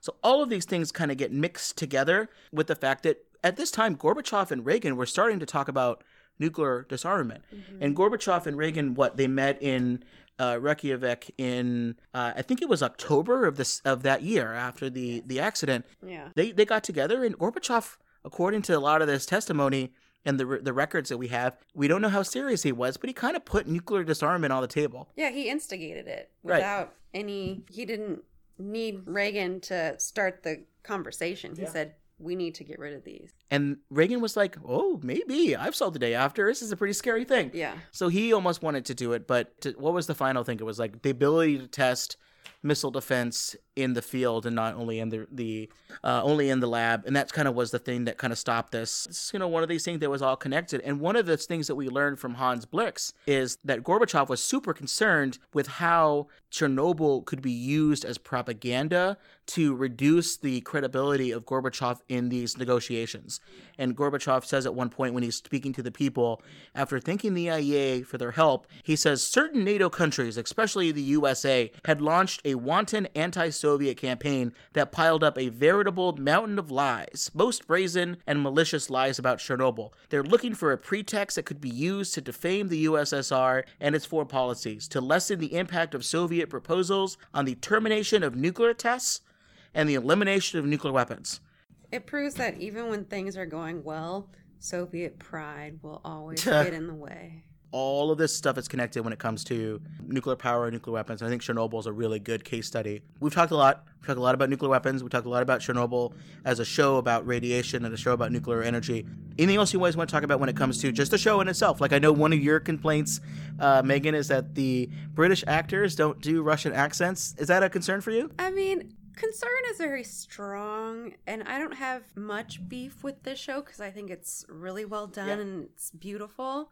But this is typical Hollywood style, getting British actors to portray foreigners. It's not like America has a lot of Russian actors at our disposal, or Russian actors that want to act in a American TV show, especially one that's about Chernobyl, because one, they're not, like I said, they're not a lot of famous Russian actors in the American limelight, and two, because for true Russian natives, participating in this would have been potentially dangerous for them personally. They're good actors. It was well done. Just not. It was also weird because the alarms and the alerts were in Russian. Yeah. But then all of the written text was in Cyrillic. Yep. But just not the accents. Just not the accents. It didn't bother me as much because it really allowed me to then focus a lot more on what the actors are bringing to the roles. But very evident throughout the course of this podcast, I don't speak Russian. I can't pronounce Russian good. So it didn't necessarily, I even know what the baseline was, but I can understand that being a thing. Maybe they should do a dubbed version where they have people that actually can do the action. They do. They do. Yeah, I was reading some articles about Russian reactions, and one of them is he is a journalist. I've actually met him in grad school. He's a journalist for a Moldovan-based Russian news outlet. Lots of politics there. His stepfather was part of the cleanup and had a dubbed version, and his first reaction was, I know what happened here. I don't need to see this, and I don't want to see this. So it was that intense for some people. But. The score is so good in this show. It's not overwhelming, very unnerving at points. It's almost not even traditional music. It's more like mood music, which is the kind of music that I listen to. Anything else you guys want to talk about when it comes to the show itself? I think that if you're to look at this purely as a piece of cinema, I think that we cannot mention just how good the performances were, particularly from the leads in Jared Harris and Stellan Skarsgård. And Emily Watson? Yeah, Emily Watson. Whoever the heck the guy is that plays Gorbachev, these were really good performances, and just like with the music, the emotion that they bring through. When Skarsgård is told that he's gonna have 5 years to live, you can see everything drain out of him. Yeah, and he goes from being this like boisterous party guy to being like, Comrade Valeri will give our briefing. Like all of the life sort of gets sapped out of him until he has something to work for again. And I mean, like the miners, everybody delivers such powerful powerful, incredible performances for what it was like for these people to have to do the impossible and face these crazy circumstances. And this is for me as someone who the podcast is kind of about telling reality versus what's shown on screen, but it's also about why those decisions are made and what the effects on people who look at this who may not necessarily be nuclear nerds like us and kind of what their reaction is. I'm very comfortable with pretty much most of the poetic licenses that the show takes. Legasov was not at that trial. He was nowhere near that trial. He provided some information into it, but he wasn't there. There weren't those kind of moments. But Legasov did lead a very slow but building effort of talking more and more about what the reactor design flaws and things, and all of a sudden he started realizing that he was no longer getting the promotions that he needed. And that scene where the KGB says what's going to happen, we don't know whether or not that conversation happened, but the results happened. And it led to multiple suicide attempts and eventually a successful one. Yeah. But his memoirs did get out, and it was the combination of those memoirs, which were not as well written as they were in real life in terms of poetic narrative, but they did happen. And because that combined with his suicide, the scientific community in many ways did kind of eventually rally around him. One of the very important things about this is that a lot of the scientific community before his death turned against Legasov because they were concerned that Legasov was going to inadvertently expose them and their lack of pointing out the reality of these particular problems. But narratively, it works very well. Yeah. They turn Legasov into not a party guy until the very, very end, but it's a good contrast because you have to write a contrast between Boris and Legasov, and if they're both party men, sure, it reflects the reality of the Soviet system, but it doesn't have as much of a narrative, hit to it. So all of these different decisions that they make, even the narrative story about the radioactive absorbing child, it's very powerful and it works very well with the show, and it's the reason why the show is now currently the highest rated show on IMDb for any sort beating out Game of Thrones and The Wire. To which I say, Gur, listen to me on my most recent podcast episode on Game of Thrones, and you'll hear my thoughts about why I actually like season 8. Wow. Unpopular opinion, but another 3-hour podcast. We can talk about that later.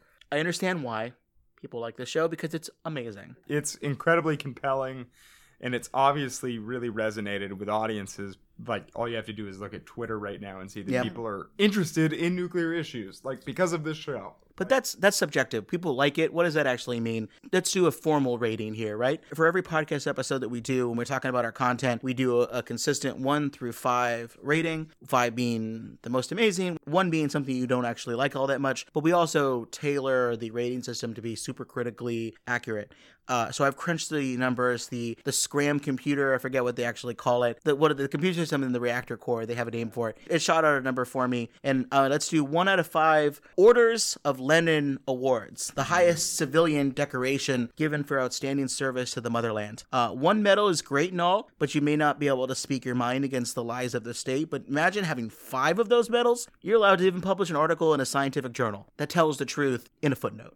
So it's pretty good. Yeah. I give this a 5. I think I've already described it pretty well. I think the show is amazing. It's a terrific show. I also give Game of Thrones a 5, but that's a different story. But this is terrific. I want everyone to watch this. Megan, what did you think about this? 1 out of 5 Orders of Lenin Awards. How many would you give? I would easily give it 5. It's beautifully emotional, and someone who has background in Russian studies and who also loves everything to do about Russian history and Soviet history, it brought me back to when I was in Russia, because Russia still looks like that. I love it. I love Russia for that, and it's very nostalgic, and they got so detailed on everything that they did. Even the cars, their license plates were accurate down to the county code, basically, for Kiev. It was all accurate, and the kitchen that Legasov, when we see him in the beginning of the show, that's what the kitchens look like. Jeff, did you like this show? Why did you weasel your way onto this podcast? Screw the Order of Lenin. I give this hero of the Soviet Union, man. This was an incredible show. I thought it was so compelling. I loved everything about it. I couldn't put it down every week that came along on Mondays. I was, screw everything else that's on television. We need to watch this. It was so compelling. Even if you don't care at all about nuclear issues, this was damn good television. Dude, my dosimeter does not go that high. Yeah. I don't know how you possibly could go up that high, but thank you for that. So if people did enjoy this, if they did enjoy our conversation, if they wanted to look for more things, there's a couple places you can look for that. Obviously, we keep talking about it. The Chernobyl Companion podcast with Craig Mazin, that podcast is amazing. It's about 5 hours. If you happen to have a virtual reality headset, if you have like a PlayStation VR or something along those lines, if you're one of the cool kids like me, there's something made by a studio called The Farm 51 called Chernobyl VR Project. I wrote about my experience watching this and interacting essentially with a tour of Chernobyl. Sometimes it was a 3D camera. Other times they would interview people who were part of the evacuation operation. Other times they put you in the control room and they simulate an environment. But it's a really terrific experience. I write about this for the Bulletin of the Atomic Scientist. Finally, watch a movie that we already talked about on the show here, China Syndrome from 1973. I am going to cover this at some point on the podcast. It's a disaster movie, first and foremost, about a scram incident that possibly could lead to a meltdown. And I love the fact that in real life, Legasov and others had talked about whether or not this movie was real. And this is kind of what we do on the podcast, but I don't have the responsibility of putting out a atomic fire. Megan, what should people, if they like this, what do you recommend that they check out? Well, I definitely recommend the book that we've been talking about throughout this podcast, which is Midnight in Chernobyl. It was published just recently, and it basically goes through the details of building up the city around the power plant, the nuclear power plant, and everything thereafter. This is by a journalist named Adam Higginbottom. I got that one. And then another book is actually a book of photography that was just released this year called Growth and Decay, about Pripyat and the exclusion zone. And it's, I do not have it. I wish I had it, but I've seen some teasers, and it is beautifully done, and it's just beautiful photography of what Chernobyl looks like now. Who wrote this one? Oh, so the author is David Balergian. I'm sorry for probably mispronouncing that. Sounds like a dragon in Game of Thrones. It does. And then David McMillan. He is the famous photographer for that. And then my third and final book that I would recommend is Voices from Chernobyl, which is was translated into English, but the Russian author is Svetlana Alexeyevich. Jeff, what about you? What do you think we should talk about? Don't say Godzilla. Godzilla, obviously. No, I got to reiterate, Midnight at Chernobyl is one of the most engrossing reads that I've had in a long time. For those that are interested in digging a little bit more into nuclear power, CNN did a documentary a number of years ago that I'm not entirely sure how well it holds up. It was called Pandora's Promise. And it was interesting because it was from the standpoint of a bunch of environmentalists that were saying, if you want to solve climate change, we have to rely on nuclear power. And I thought that was a particularly interesting way to come at the issue. Then the two other things that I would recommend, one, we touched on it briefly, is Command and Control by Eric Schlosser, which deals with sort of American nuclear secrets, and especially another particularly devastating accident with U.S. nuclear weapons.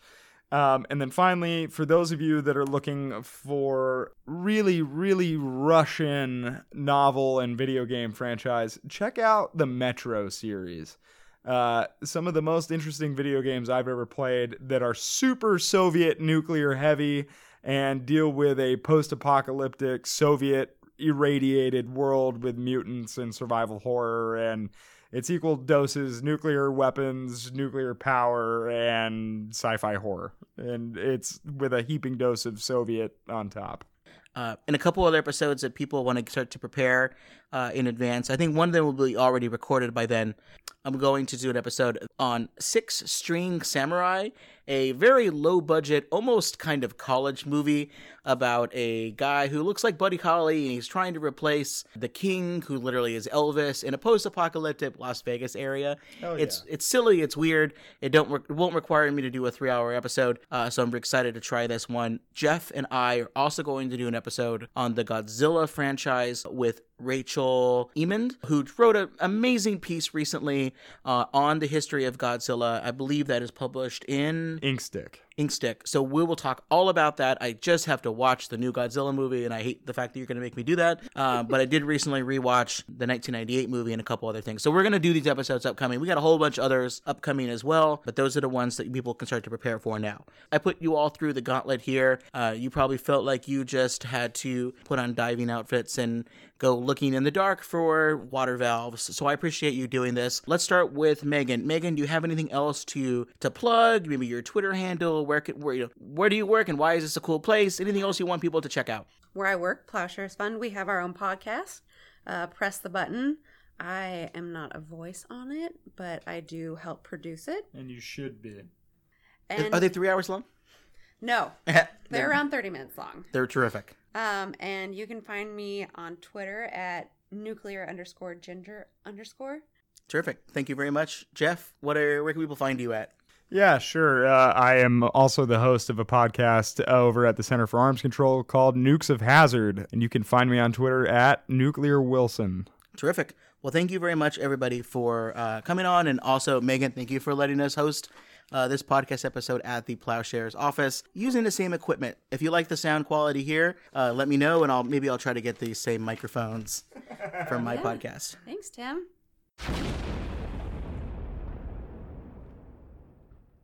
Thanks for listening to another episode of the Super Critical Podcast. If you have any suggestions for future episodes, or you want to tell us what we got wrong, either nuke-wise or what Tim got wrong pronouncing Russian names-wise, there are a couple ways you can contact the show. The best way is Twitter at Nuclear Podcast, on Facebook at facebook.com/supercriticalpodcast. I also check an email account at supercriticalpodcast@gmail.com. Also want to suggest that you go to supercriticalpodcast.com. I've redone the website. Natasha Bajma, she has an amazing podcast as well called Authors of Mass Destruction. In addition to the many amazing things that she does, she produced some great new graphics for my website. So those are all up now. If it looks good, it's because of her. Until next time, this has been Tim Westmeyer. And Megan. And Jeff. And remember, if it's pop culture and radioactive, we are bound to get super critical about it. Have a good one. What would that be in Russian? Oy vey.